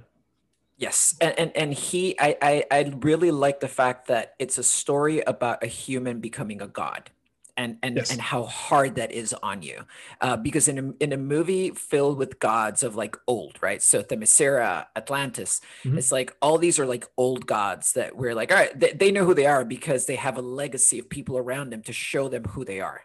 Right. And we see with Superman, an alien god, like how he comes to terms with who he is by meeting Zod. So he knows who he is. But Cyborg, that's why he's holed up in his room, right? Because he doesn't know what he is, because he has no one to show him the way. So it's like a way of, but then we realize that he can stand next to all these gods of old, because of course, a new god would be a god based on technology. And he can literally control anything in this world. So I'm like, like, I thought that was really clever writing for Super Cyborg. Like, it made that character really interesting. There's one scene that made me laugh, though, with Cyborg. I was like, do you remember that scene when he starts to understand his powers and he can manipulate finances and the financial world? And that we see the story of that woman that's got no cash and the kid and blah, blah, and she gets evicted. And then she goes and checks the cash point and it's like, 100,000. I'm like, you come on, give her like at least 10 or 100 mil. Like, don't be 100,000. You can barely do anything with it. Like, again, like in today's world, 100K is like, you can do, you can get rid of your debts and you can do a bunch of stuff. But like in the grand scheme of things, she's not gonna go that far with that. She's got a kid to feed. Like, kids are expensive. Like 100K gone, especially in Metropolis or New York or wherever it's supposed to be. And it's like, come on, like, don't be like, nobody, you could cover your tracks easy if you got literally your fingers into all of the pies. Like, give her 100 mil. Like, make sure she lives large, 100K. What was that? Or just give her like a recurring payment of just like, oh, you're gonna get like indefinite payments of like 50,000 a month or something. It's like, exactly. Oh yeah, I'd be cool with that. Like that makes sense. No, that is funny actually. $500,000 1 year and then you're done. That's cool. But I was 100K. Like, you can't you can do it, but don't take the piss too much. Just.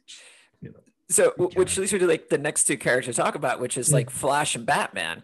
I think Flash is written well, but with no purpose, unfortunately. I don't think that he has why would he join this team outside of like, he's got no friends. One thing I will say is that him being recruited by Batman makes total sense, because he would be the one person to be a total fanboy for Batman. Yeah. Right. But he is in that scene. Yeah. It up. It's like, oh, you're Batman. It felt like a Peter Parker, Tony Stark moment in some ways, where I was just like, oh, he's so excited to like know that he's Batman. And so that made sense in terms of like why Batman recruited him. But still, it's like, why he has any skin in this game is like, huh? Well, he still had to save the world, right? But Aquaman had the mother box stolen from the Atlanteans. Sure. So did Wonder Woman. Cyborg was created by a mother box. Batman killed Superman, and now he feels really shitty about it. So why would Flash want to be in this, right? I think outside of his ability. Flash is what you said. Is like he's literally has no friends. I think he's doing his in the hope that he can belong somewhere. I think that's correct. That's where he's coming. That's his angle, right? Yeah. And that's where the scene that you talked about with him seeing his like future wife, the hot dog scene, for lack of a better word, that could be a scene of him being lonely. That could be a scene of the Flash slowing down and just sitting and just contemplating like how lonely he is, because his whole life is about just like, you could have had the speech with the dad about the dad going like, dude, go live your life. And he's like, I have no life to live. Right. And he could have just gone back to like the empty apartment and just got, I have no life to live outside of like fighting for my dad. And then I'm like, I'm there for it. Like I am there for it, but just set it up just a little bit better. Yeah, that's the problem I have with the writing. Yeah. On the plus side for me though, the Flash, the Whedon Flash, let's call him that way, completely uninteresting. Correct. Like I was like, again, like Cyborg. I was like, I don't actually. The opposite. I was like, I don't want you to be in there. You're actually annoying. The Whedon Flash is to me straight up annoying. Yeah. But by the end of this one, I was like, oh, he's so cool. He's actually cool. Like the power he's got of turning back time. Like when he's bringing back Cyborg, I was like, that's banging. And then you see him in again the nightmare scene at the end, like him slightly older, the growing beard. I'm like, oh my god, that looks cool. That looks really cool. But then, Flash number 1 was bad. Flash number 2, much improved. Apart from that scene, the car crash scene, the hot dog scene. I'm like, but I see where you're coming from with this. Like, what's his connection to all of this? What's in it for him? But now his character writing, like that's like kind of the plot development, right? Like his actual dialogue writing is super good. Like he's funny. He's the only person that's legitimately funny in the whole movie, outside of like one line that Batman drops that is just classic. He's like, which one? What's your superpower? I'm rich. Oh yeah. Oh, which actually that scene pissed me off because that's such an advert for Mercedes. It's like, hey, have you seen my Merc? Oh yeah. Yeah. I'm like, product placement, people, can we chill on that? Because I don't mind if it's subtle. Like in the Avengers is the Audi car that comes in and you see like a nice little shot. But then this one was like, look, here's a Merc, here's a Merc, here's a Merc, here's a Merc, gets in the car, I'm rich. Look at the start, like this shot of the steering wheel with the iPad thing in the back, like the car starting, and then there's that shot of the car driving off. I'm like, all right, we got it, we got you. It's sponsored by Merc. They had to figure out how to cover some of that 70 million, buddy. Yeah, exactly. I was like, how can we make sure we get our money back? It's like Mercedes, Under Armour. Can you help us out, please? Yeah. Because the Under Armour placement was just like, I cringe hard. Because this is my thing. I don't mind product placement. Like, don't worry. I understand they need to finance these things. And there's a time and time, but you don't do product placement in the last half hour of the movie. Like, you just don't. It's like, in the beginning of the movie, go nuts, man. Show me like tag watches, all that sort of stuff. Like I'm good with all that stuff. But at the end of the movie, don't clearly focus in on the Under Armour logo at the end of the flipping movie. It's like product placement. Imagine Endgame with freaking Nike shoes at the end of like in the middle of the battle. It's like, funny enough, it's like into Spider-Verse, still the best hero movie ever done in the history of hero movies, does product placement perfectly. And I know I'm biased because of my Nike connection, but it brings out the AJ ones in the beginning of the movie. You notice them a lot, but they don't become the central thing you're focusing on at the end of the movie. It's like it's the time where he's being playful, he's going to school and all that sort of stuff. It's like totally makes sense for him to have his AJs on. Like that's cool. It's done solely also. It's done solely also in Far From Home. If you remember, Peter Parker in Venice. Walking around Venice, and he's wearing the Air Force One, I think. Yep. Gray on gray, whatever. I know it because I was looking them up online to get the pair. They look badass, but it's done in a way that it's like you notice the shoes, and the shoes there's like a very brief shot of them.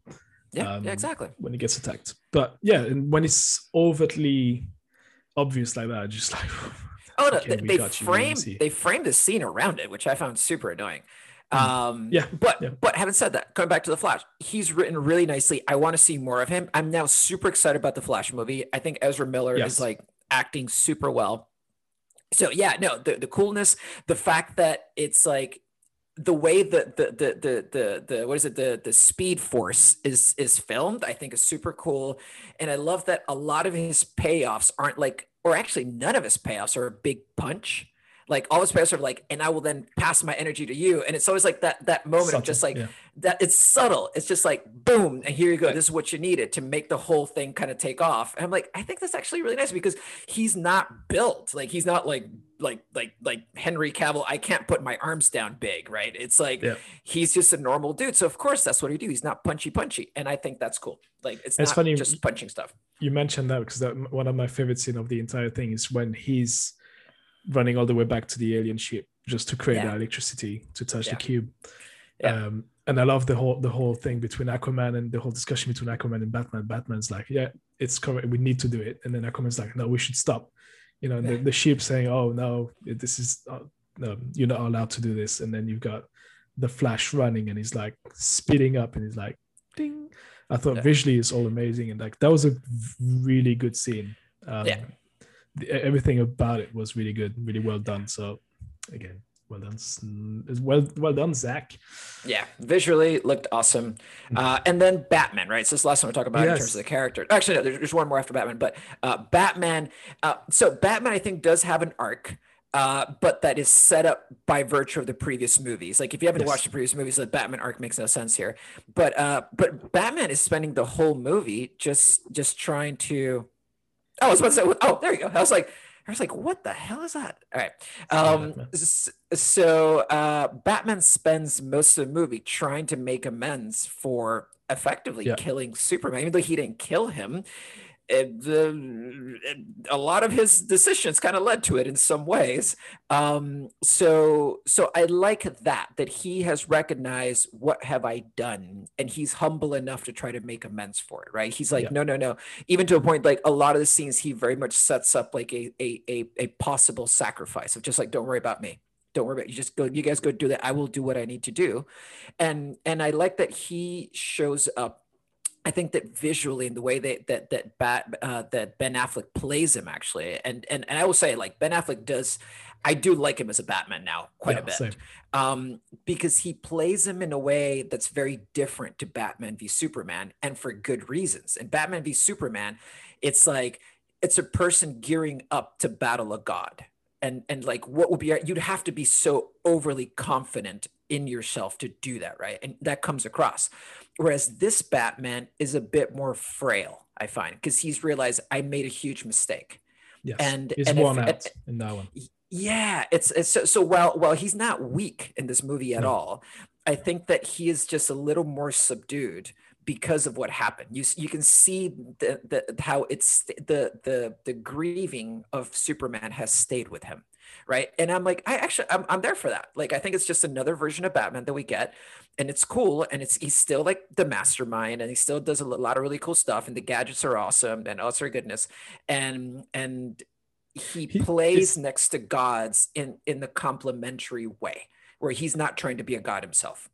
No, I think, you know what he's trying to do is he's in the role of a project manager that messed up something, and he's trying to right his wrongs. Like, I messed up the last project, so I'm gonna my bosses are watching, so I'm gonna run that one like a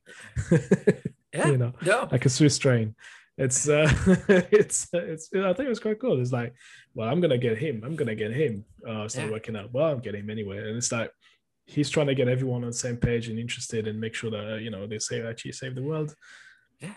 And it's good. And again, I love that version of the Batman because that's the jaded Batman. It's the one that has nothing to lose. It's the one that's seen a lot of stuff. He's lost a lot of people, and he's got nothing to lose, but he's got less of a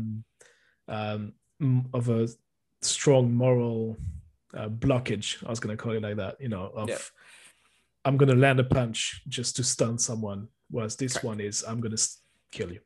It's like, get out of my face, get out of my way. I just need to get from A to B, and if you're in my way, you'll die. It's a lot more brutal. The Batman in Batman Superman is a powerful force, like it's brute. Straight up powerful, because you like you said, the training session and everything he's got to do to get to that god level. And that's what he does at the end of it. This one, I think, is like, well, I messed up. What do I do? And again, you can also sort of draw a parallel with Endgame on that, because you see a lot of characters that are tired, that are mentally and physically tired. You know, like you look. Sorry, Batman. Thanos in Endgame. You see him in the first, the opening Thanos, as I call him, for the first 15 minutes. He's like super tired, and you see he's paid the consequences of his actions. Where he's like, his arm is messed up, and you know, he looks dead before dying, literally. It's the same with Batman there. It's just like he's almost checked out mentally. It's like, well, I need to do this to save planet Earth, but as a superhero myself that is looking after an entire town and making sure that good takes, you know, is the driving force in the region. Like, I'm gonna do this, and then you know, if I can check out, I'll check out, but which he doesn't. But there's that vibe to him of nothing to lose, and I've got to make myself forgiven, which he does. Funny enough, as Bruce Wayne, when at the end of it he buys the farm back. It's like, and I love that scene. Actually, he was talking about little sentences and little thing that fall flat. That one actually made me laugh, because it was the, well, I'm rich but executed better, which like, oh, how did you convince the bank? I bought the bank. I was like, yes, please. And it was very Tony Stark. You know, do you remember in what movie does he fight the Hulk? What is it again? Is that Civil War? Like, he's got a big suit of armor. Oh yeah. Is that Ultron? Or is it Ultron, or is it in Civil War? I can't remember. It's it could be Civil War. I don't remember. No. And it's like they're fighting in the middle of the city, and it's like suddenly he sees that massive building under construction. He's like, you know, how fast can we buy this building before they crash into it? And it's like there's the same thing there. It's like that's when you understand how filthy rich they are. It's like it's a different reality for them. But I thought that one landed well. That little joke there. I thought it was and Batfleck cracked it well. Because he cracked it in theme with I agree. That's one of the moments of banter that I was like, okay, that was actually nice. Like, between him and Superman, because they were just talking as just like two people just like hanging out, and then he congratulates him for the wedding or the baby. The baby. The baby. And then so let me come to, because this I do need to touch on the character that I absolutely hate so much how they wrote is Steppenwolf. Oh my god. Oh, okay. Steppenwolf, so bad. So bad. See, and visually he's better than the Whedon version, though, because in Josh Whedon, like the Steppenwolf, I was like, what the hell is this? 100% better. Yes. So they've corrected that, but I agree with you that in terms of the character and the way he's written, I'm just like, because you know what, he was weak at the end of the day. Yeah, he was such a, you know. So this is exactly what made me think of Guardians of the Galaxy, one of the best Marvel movies with one of the worst villains. The villain in the first exactly. So this is why no one knows his name, because he sucks as a villain. He's not memorable. He's a guy with the big hammer that looks like Vin Diesel. Damn it. Damn it. Yeah, for a while I was convinced he was Vin Diesel when I first started watching that movie. Yeah, I know. So the things that those characters have in common is, one, just like the visual design of those characters is both bad. Because you don't get to see their facial expressions. Well, the way they made Steppenwolf better in terms of his armor and all that sort of stuff, like it got better, but it's still not great how they did his face, because you have no emotional. He does not seem threatening at all. He looks confused most of the time, and when they did that close up, he looks like a chipmunk. It's like, I was like, wait, that's Alvin in a suit. I was like, that's super weird. And the thing is that he's middle management. And this is where my point was saying he's super weak, because he's acting as this middleman for Darkseid. Yeah. I was like, okay, cool. Which was, but it makes sense. I'm not mad at that specific point, right? What is that the whole story around him of like, he needs to make himself forgiven because he messed up before. Okay, fine. But there's like little things of the way he was behaving towards him, and every time he was in contact with what's his face? Not Darkseid, Elsa? No, I can't remember. There's like the guy who's like the right-hand man, Darkseid's right-hand man. Desaad. Yeah. So, and I was like, okay, cool. But like, he looks scared of them. Do you remember? For example, this is where I know we shouldn't draw comparison between DC and Marvel again, but naturally we all do. Yeah. If you remember in not in Endgame, so in Infinity War, when the Thanos' army, what was it called? What are they called again? The Black. Okay. You know, anyway, I know what you're talking about. The Black Order. The Black Order, that's one. Yeah. When the Black Order showed up, I was actually legit scared of him. And then they're not scared of Thanos. They are respectful and they're like, they know what he can do. Yes. So you don't want to mess with him. In that one, it's like Steppenwolf he's scared of Darkseid. Yeah, okay, because he looks like a very powerful enemy. But it's like, I don't know, there was something off with the way he was talking to him or the way he was reading the situation. I don't know. I don't know if it's bad writing. I don't know if the character himself is supposed to be like that. It's just. That's what I think it's everything. I think it's visually, it's not there. I think the writing's bad. I think the dialogue is bad because his backstory, I don't know. Why does he want this? I kind of know. It's like he wants to get back into good graces of his boss. But I'm like, how did you piss off your boss? I don't know. It's like, what's like your power? I kind of get it. But I don't know. So it's not terrifying. It's not scary at all. Like he's there. Okay. He's a spawn within the army of Darkseid. Okay, cool. But there's nothing there that I'm like, I could think, okay, well, Batman could take him, give him a bit of, because Batman needs prep to fight somebody. Like if you tell Batman what the Steppenwolf specs are and his strength and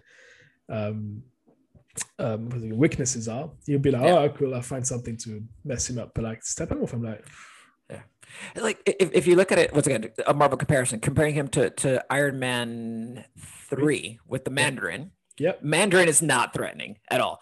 But that's a character you connect with because he's like, oh, dude, he's just a dude trying to like make a living. He got like caught up in something that was over his head.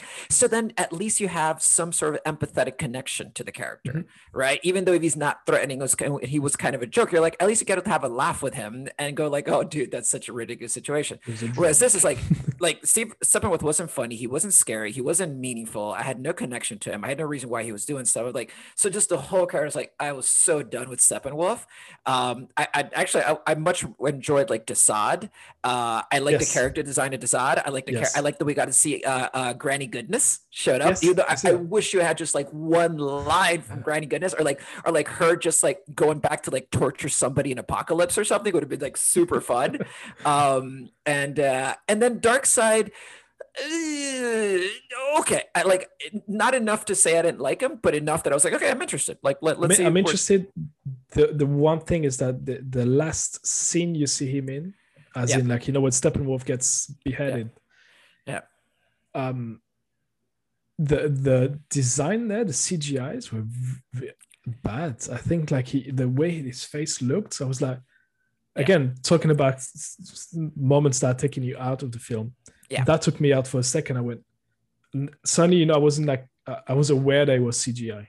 The good CGI is when you're like, literally, it's seamless within the real world around it. That was like, the eyes looked tough. There was something a bit weird about it, so I wasn't really happy about it. But agreed. Again, that's being technical and being really picking on tiny stuff. But it was really weird. Going back to Steppenwolf, I agree that to me, Steppenwolf is much more. I keep comparing him to Loki or whatever, but it's like he's the middleman. Yeah, he's supposed to be this big bad guy that we don't know how we're going to get rid of him. But I just event like at the end of it, I don't actually care that he died. I was like, yeah, cool. He gets chopped off by Wonder Woman. I'm like, yeah, that's awesome. But I don't care. You die. And you talked about his powers and stuff like that. There's one thing that, again, a massive, I don't know if it's not a plot hole, but something within the plot I found was weird, is that he's got the power to teleport whenever he wants. Yeah, I'm like, I don't like that power for anyone in every he literally kills the entire thing. It's like Steppenwolf. Teleport there. Yeah. Yeah, Like the mother box is there. Like, I'm just going to teleport into Wonder Woman Islands. I'm just going to drop in there. Bye. Okay, so I'm glad you brought up that point because this brings up the last thing I want to talk about in terms of like things that I'm going to shit on about this movie. And it is the boom tubes, the mother box, and the anti-equation, Yes. The anti-life equation. So because actually that's not Steppenwolf's power. Those are just boom tubes. Those are things that are used readily throughout the whole DC universe. They use boom tubes. So they never explain that to you. Does it matter for this movie? Not necessarily, but just a little bit. Like having one of his henchmen just go like, hey boss, that means we can now use the boom tube to get the other mother box. Yeah, let's go do that. All right. It's like, or like Desaad does something to like give him that ability or something like that. Right. So it's like, I didn't find that.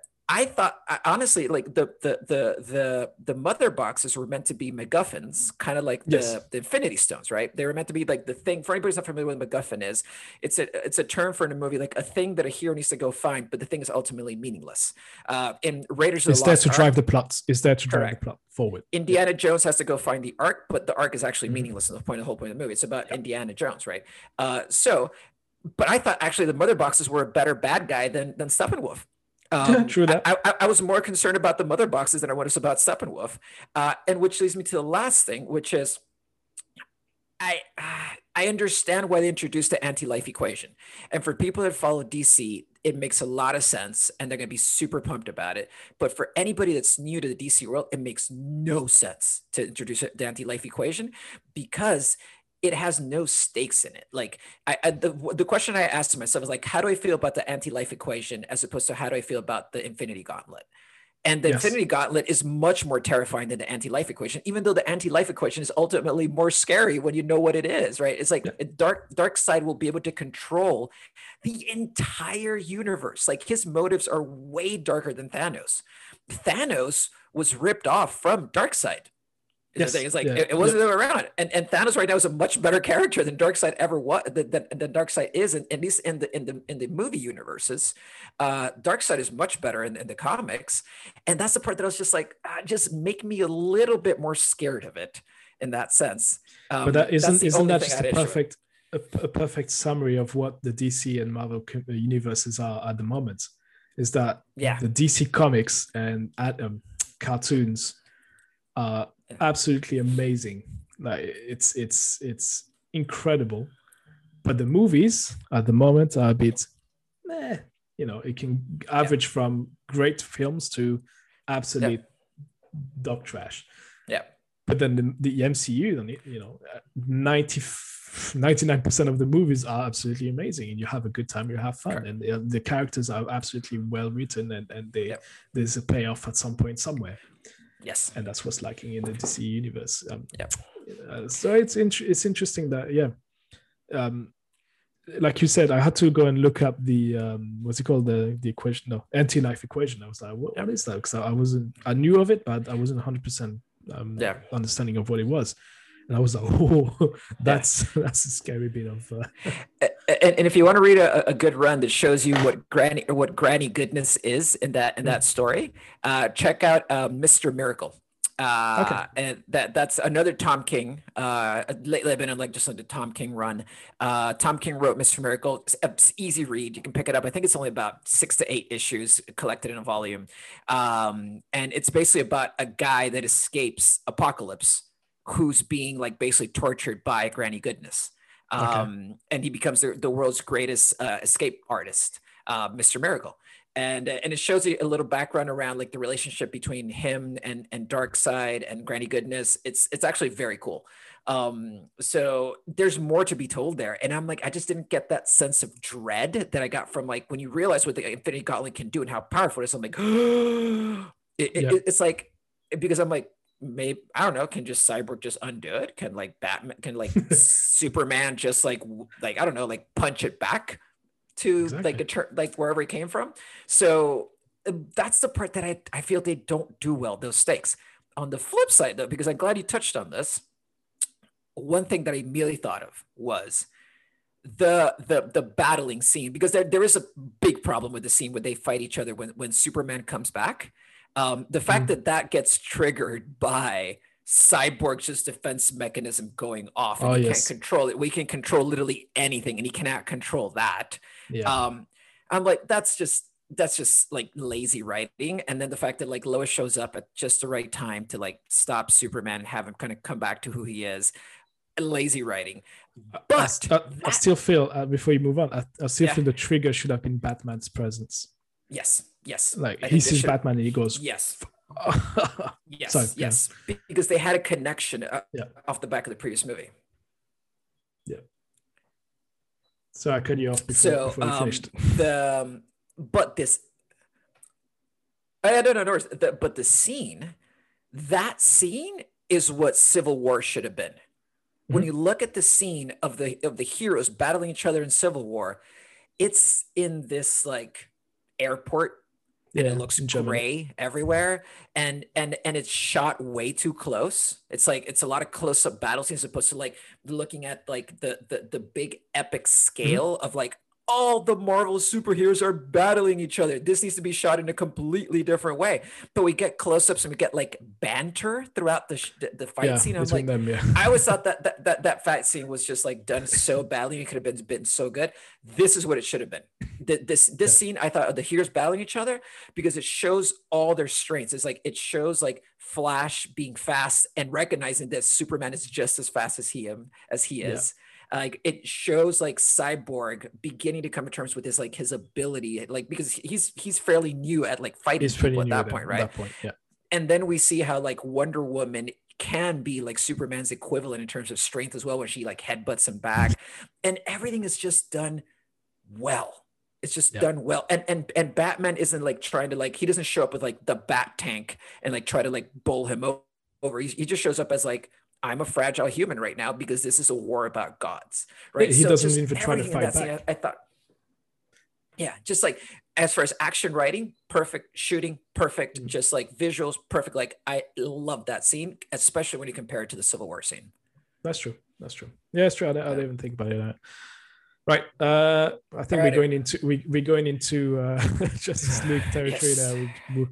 Shall we wrap it up with what do we want? Do we want more? Or is there something else? Did you want to talk about Michael Bay? I feel like you want to talk about Michael Bay with the over stylized. No, I'll give a quick shout out to the fact that one of the big criticisms of Michael Bay is that his movies make no sense, and I absolutely agree. Most of his movies make no sense. They're gratuitous, they're self-serving, but Michael Bay has an eye for like framing shots and bringing in visuals and iconizing and just using slow-mo. Because even like John Woo slow-mo, I'm kind of like, because you can make that argument about like style over substance with like Mission Impossible 2. But that's that example of me of like that style that to me is like just that lands so badly, like that style. Whereas Michael Bay, like his style is actually taking apart like most of the Transformer movies. Like if you go back to like some of his other stuff, it's like it's super cool how it's shot. Like if you go back to like The Rock, and you go back to like Bad Boys in particular, dude, the early Michael Bay, the older Michael Bay movies, nothing to do. I think that he's relying over the top with CGI, like he's over relying on that.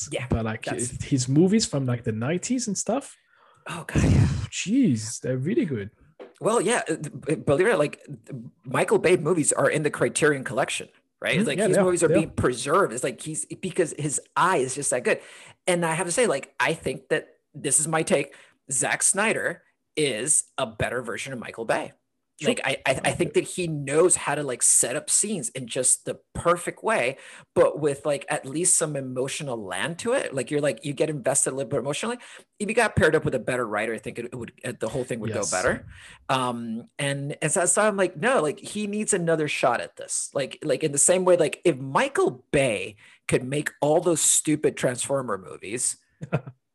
And I have to be honest, I stopped after the second one. So maybe the ones, I don't know, maybe there's some redeeming quality to them they haven't seen. No. But if they allow him to do that, for the love of God, let Zack Snyder make more movies in whatever the hell he wants to do, because we need auteurs. Like Taika Waititi is an auteur. Like he has a definitive point of view. So does James Gunn.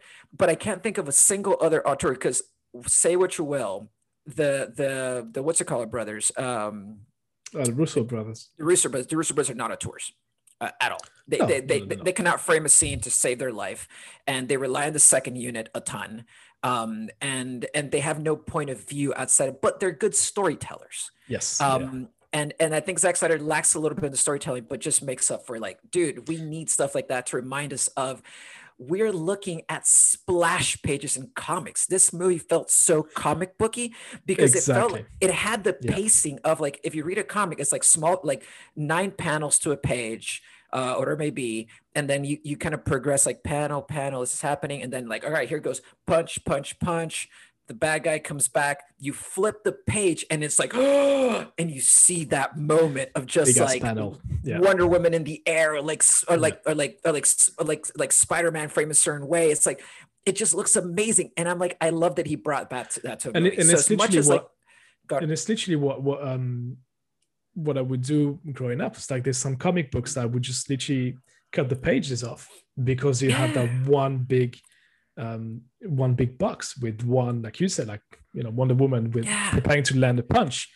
Yes. And the visual of it is so striking, it's so beautiful that it's something you could actually literally cut off from the comic book and frame. And this is what he does. This is what the Snyder is. And that's what it brings us back to what we were saying at the start, which is like that shot of Batman versus Superman in the car. Yeah. I could have that framed somewhere, in the office and look at it and be like, damn. And it's the same shot. Actually, funny you mentioned the Russo brothers, but like the one shot I love from Endgame is the one when Captain America stands and you've got the entire army of Thanos on the other side just before Sam Wilson comes back. Yep. Like when he's prepared to take the last stand. And that shot, I remember in the cinema, I went, whoa, that's Zack Snyder. Yeah, exactly. It's one of the few moments where I went, like, I want more of this, please.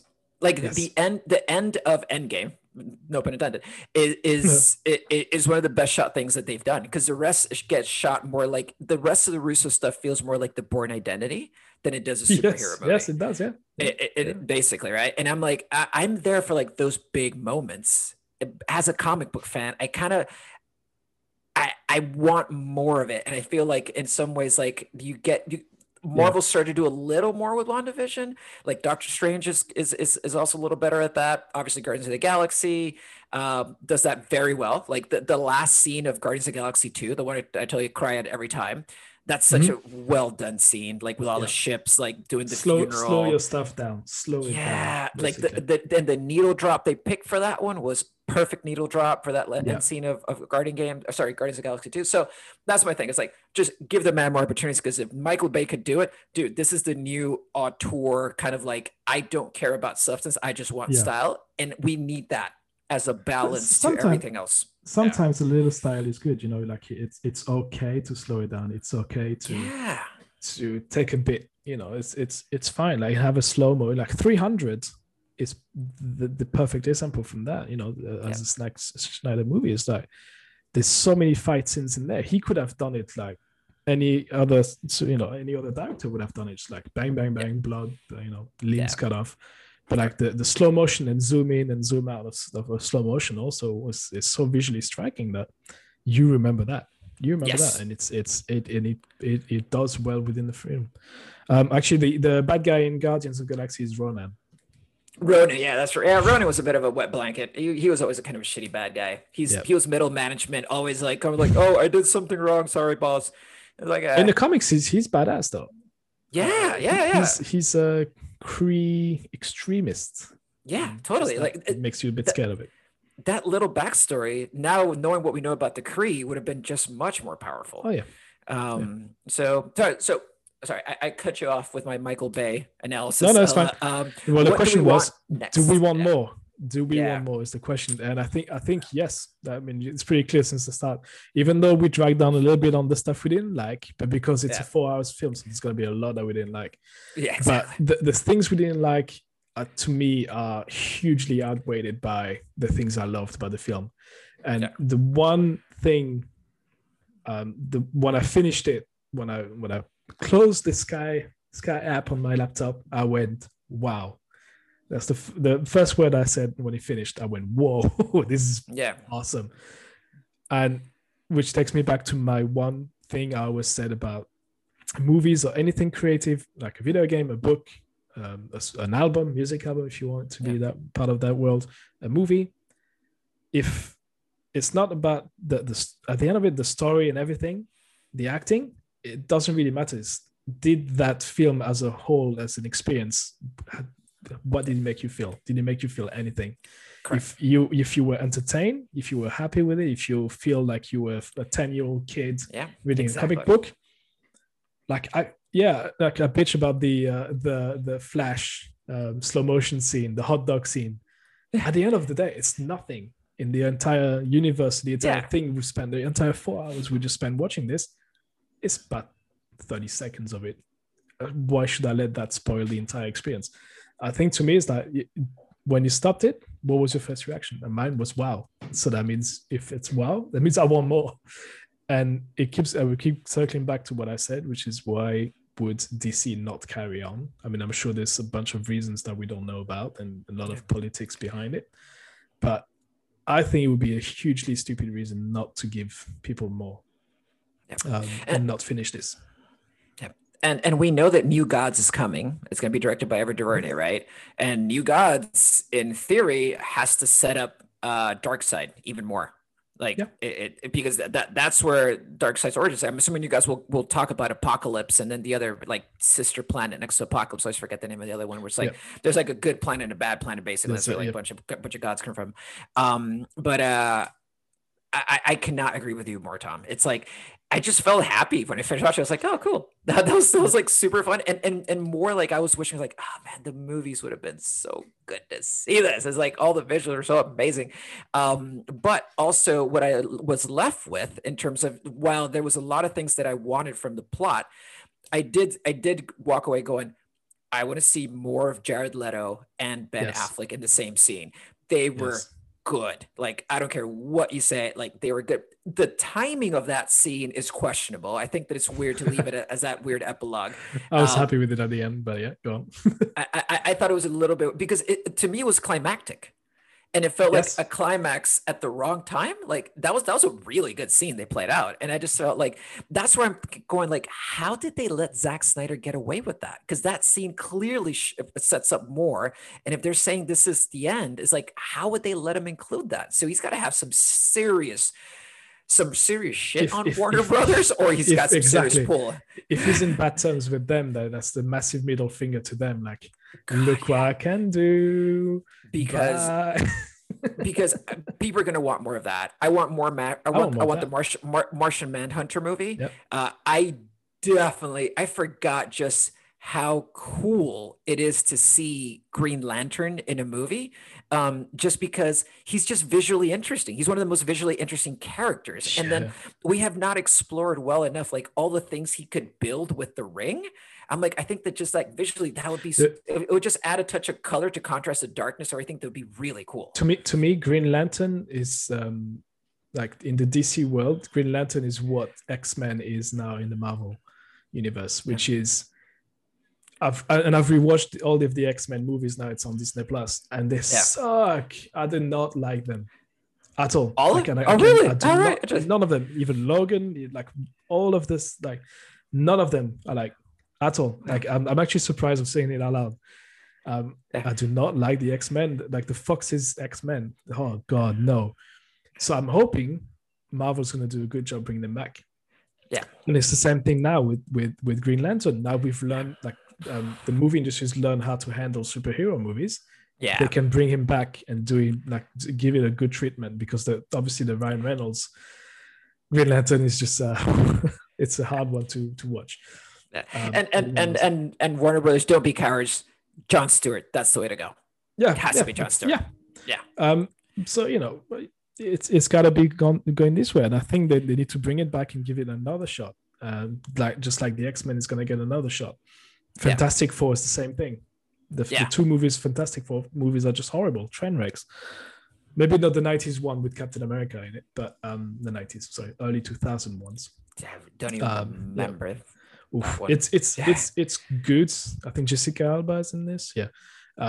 It's okay, but you can tell it's a product of its time. It's early 2000. It's dated CGI wise, it's just very dated, but it's got that weird early 2000 vibe of superheroes, which is like, oh, it's a bit shit, it's a bit shit. Yeah. It's for kids, nobody who cares. Yeah. And now it's grown with the audience, and it's this much more serious business with it. So I guess that's what I'm hoping for them. But Green Lantern, I'm there for that too. I want to see it. Let's give him a movie, because the whole Green Lantern Corps, there is so much storytelling to be done there. That's a great origin story, great origin story. Give Batman back his movie. Apparently, it was what Zach said is it was supposed to be a standalone movie, Batman. The basically Batman, written by Ben Affleck. And it was him. Actually, funny enough, it wasn't even Joker centric. It was about Batman and Deathstroke, which we get to see at the end of the movie with Jesse Eisenberg again. Mm-hmm. It's like, just create the Injustice League, please. Like, set up Batman please. To like set up the Injustice League. If that means like setting up the Injustice League means we delay Darkseid coming, I'm okay with that, because we got to see they had the stare down at the end, which is pretty cool. Then we get to see New Gods. We'll get more like insight into why we should be scared of Darkseid there. In the meantime, set up the Injustice League. Off we go. There's so much to do here. And I think we'll finish with that, but there's just too much to build. Like with this 4 hours there's so much to be built on to carry on with. Yeah, it's again, I'm saying that it would be moronic to give it up. Yeah, like it would be actually stupid business decision not to carry through and continue with those. But hey, we don't know. We're not in the offices, the headquarters of DC, so we don't know. Well, and maybe they're going to bring it back to us in a way we can anticipate, because this is the thing: we know the Flash movie is the Flashpoint paradox, right? Yeah. And that's a reset. It was in the comics run. That was a way of resetting. We got the launch of the New 52 off the back of the Flashpoint paradox. Yes. That reset the entire DC universe because it got too messy. Maybe that's the reset we need, but we keep some of these themes and characters, and hopefully Zack Snyder in this to just like, or at least other directors taking this as the visual direction for the rest of the movie. The starting point. Visually. Yeah. Please say, like, you can add a little more. You can probably tone down the darkness a little bit, because there's some things that are a little too dark that I couldn't see what the hell was happening. So you can tone it back. But in terms of like the slowdowns, the iconizing, please continue to iconize this series. Please continue to give us splash pages as part of a movie. I was so happy to see that. And I think that's my final point. I think because I keep saying that the Marvel has DC has a lot of catching up to do with Marvel, but it's more in what I mean by that is in terms of where the characters are and the attachment we've got to the characters, right? Yes. Because it's been set up properly. Once you do that, I think DC should, and that's why I link it up with what you just said with the colors and blah blah. They should completely embrace that style of we're the dark guys, like the anti-Marvel in a way, because Marvel is very colorful, like WandaVision colors, popping colors, like assume your position, be 100% who you are. Like DC world is dark, it's got to be R-rated, it's got to be comics for adults, not for the entire family in a way. And it's very dangerous. It's a very tricky thing to do, and it's you'll make a hell of a lot less money. Yeah, but that's who you are, and I think people will relate to that, and people will be respectful of that, if you know what I mean. Yeah. That you've embraced who you are and who your characters are. Correct. And I think that's what they should go with. And on that bombshell. And people want more. Yes. Do you want more from us? Yes. Be back. This is how we end the episode. I think this is how we end it. Dude, we could talk about this for about 4, 5, 6, 7 more hours, because there's so much to go through. But we've got kids. Yes. We could talk about this for 4 hours, which is what Zack Snyder did. Hey, which is what he's done. And I think we should do a live stream and watch the movie together and just comment. If you guys have 5 hours. Come listen to me and Tom talk about this for 4 hours while you watch it. We do a live commentary. Yeah, maybe that's not our first live stream. Okay. Anyway, let's finish it here. like we said, do we want more? Yes, you guys want more. You can catch us everywhere where you can get more of our content. So we are on obviously Apple Podcast. We are on Spotify. Please listen on Spotify. We need more people listening there. We are on YouTube, so you can see our pretty faces. If you're listening to us on Apple Podcast, you can also look. You can see us. You can feel us. Yes. You can tell JC he's wearing a lovely, lovely pink hoodie, which I actually love. I do love. But you need to get on YouTube to see that. Yes. So where else are we? Oh yeah, we're everywhere on social media. We're on Instagram, Twitter, Facebook, LinkedIn. I always chuckle a little bit when I say that. We're on LinkedIn. You can listen to us there too. I chuckle every time I see a post on LinkedIn. I know. So it makes me laugh too. So catch us there. Please make sure you subscribe to every single social media we're on. But more specifically on Instagram, we're now about 1,100 something people there, which is quite cool. And I think Twitter is getting close to 400. So we are eternally grateful to everyone who's hit the follow button on those two social media websites. And then on YouTube too, if you could comment there, like, subscribe, share. Going back to Apple Podcasts, also give us a review there. It's 5 stars. That's super helpful to us. And a comment. Please let us know what we should change or maybe other topics we should talk about. Awesome. I think that's it. That's it. Well, just gotta say thanks to Tom for being the quarterback and producer of this here venture. The point guard. Social media manager, coach, GM, owner, all the above. And through all that hard work is that this podcast is taken off the way it has. And the audience is appreciative, but I am also very appreciative, Tom. So thanks, buddy. We all appreciate it. But yeah, thanks, JC, for all the research and for sitting through 4 hours of DC Universe for us. Oh, I could easily do that. I love DC. Oh, we could turn on for it. Anyway, thanks everyone for listening. We'll catch you probably next week. We'll have some more, I guess, more content coming your way. And again, follow us everywhere, share us, subscribe to us, and we'll catch you in the next one. Thank you very much, everyone. Bye. Bye.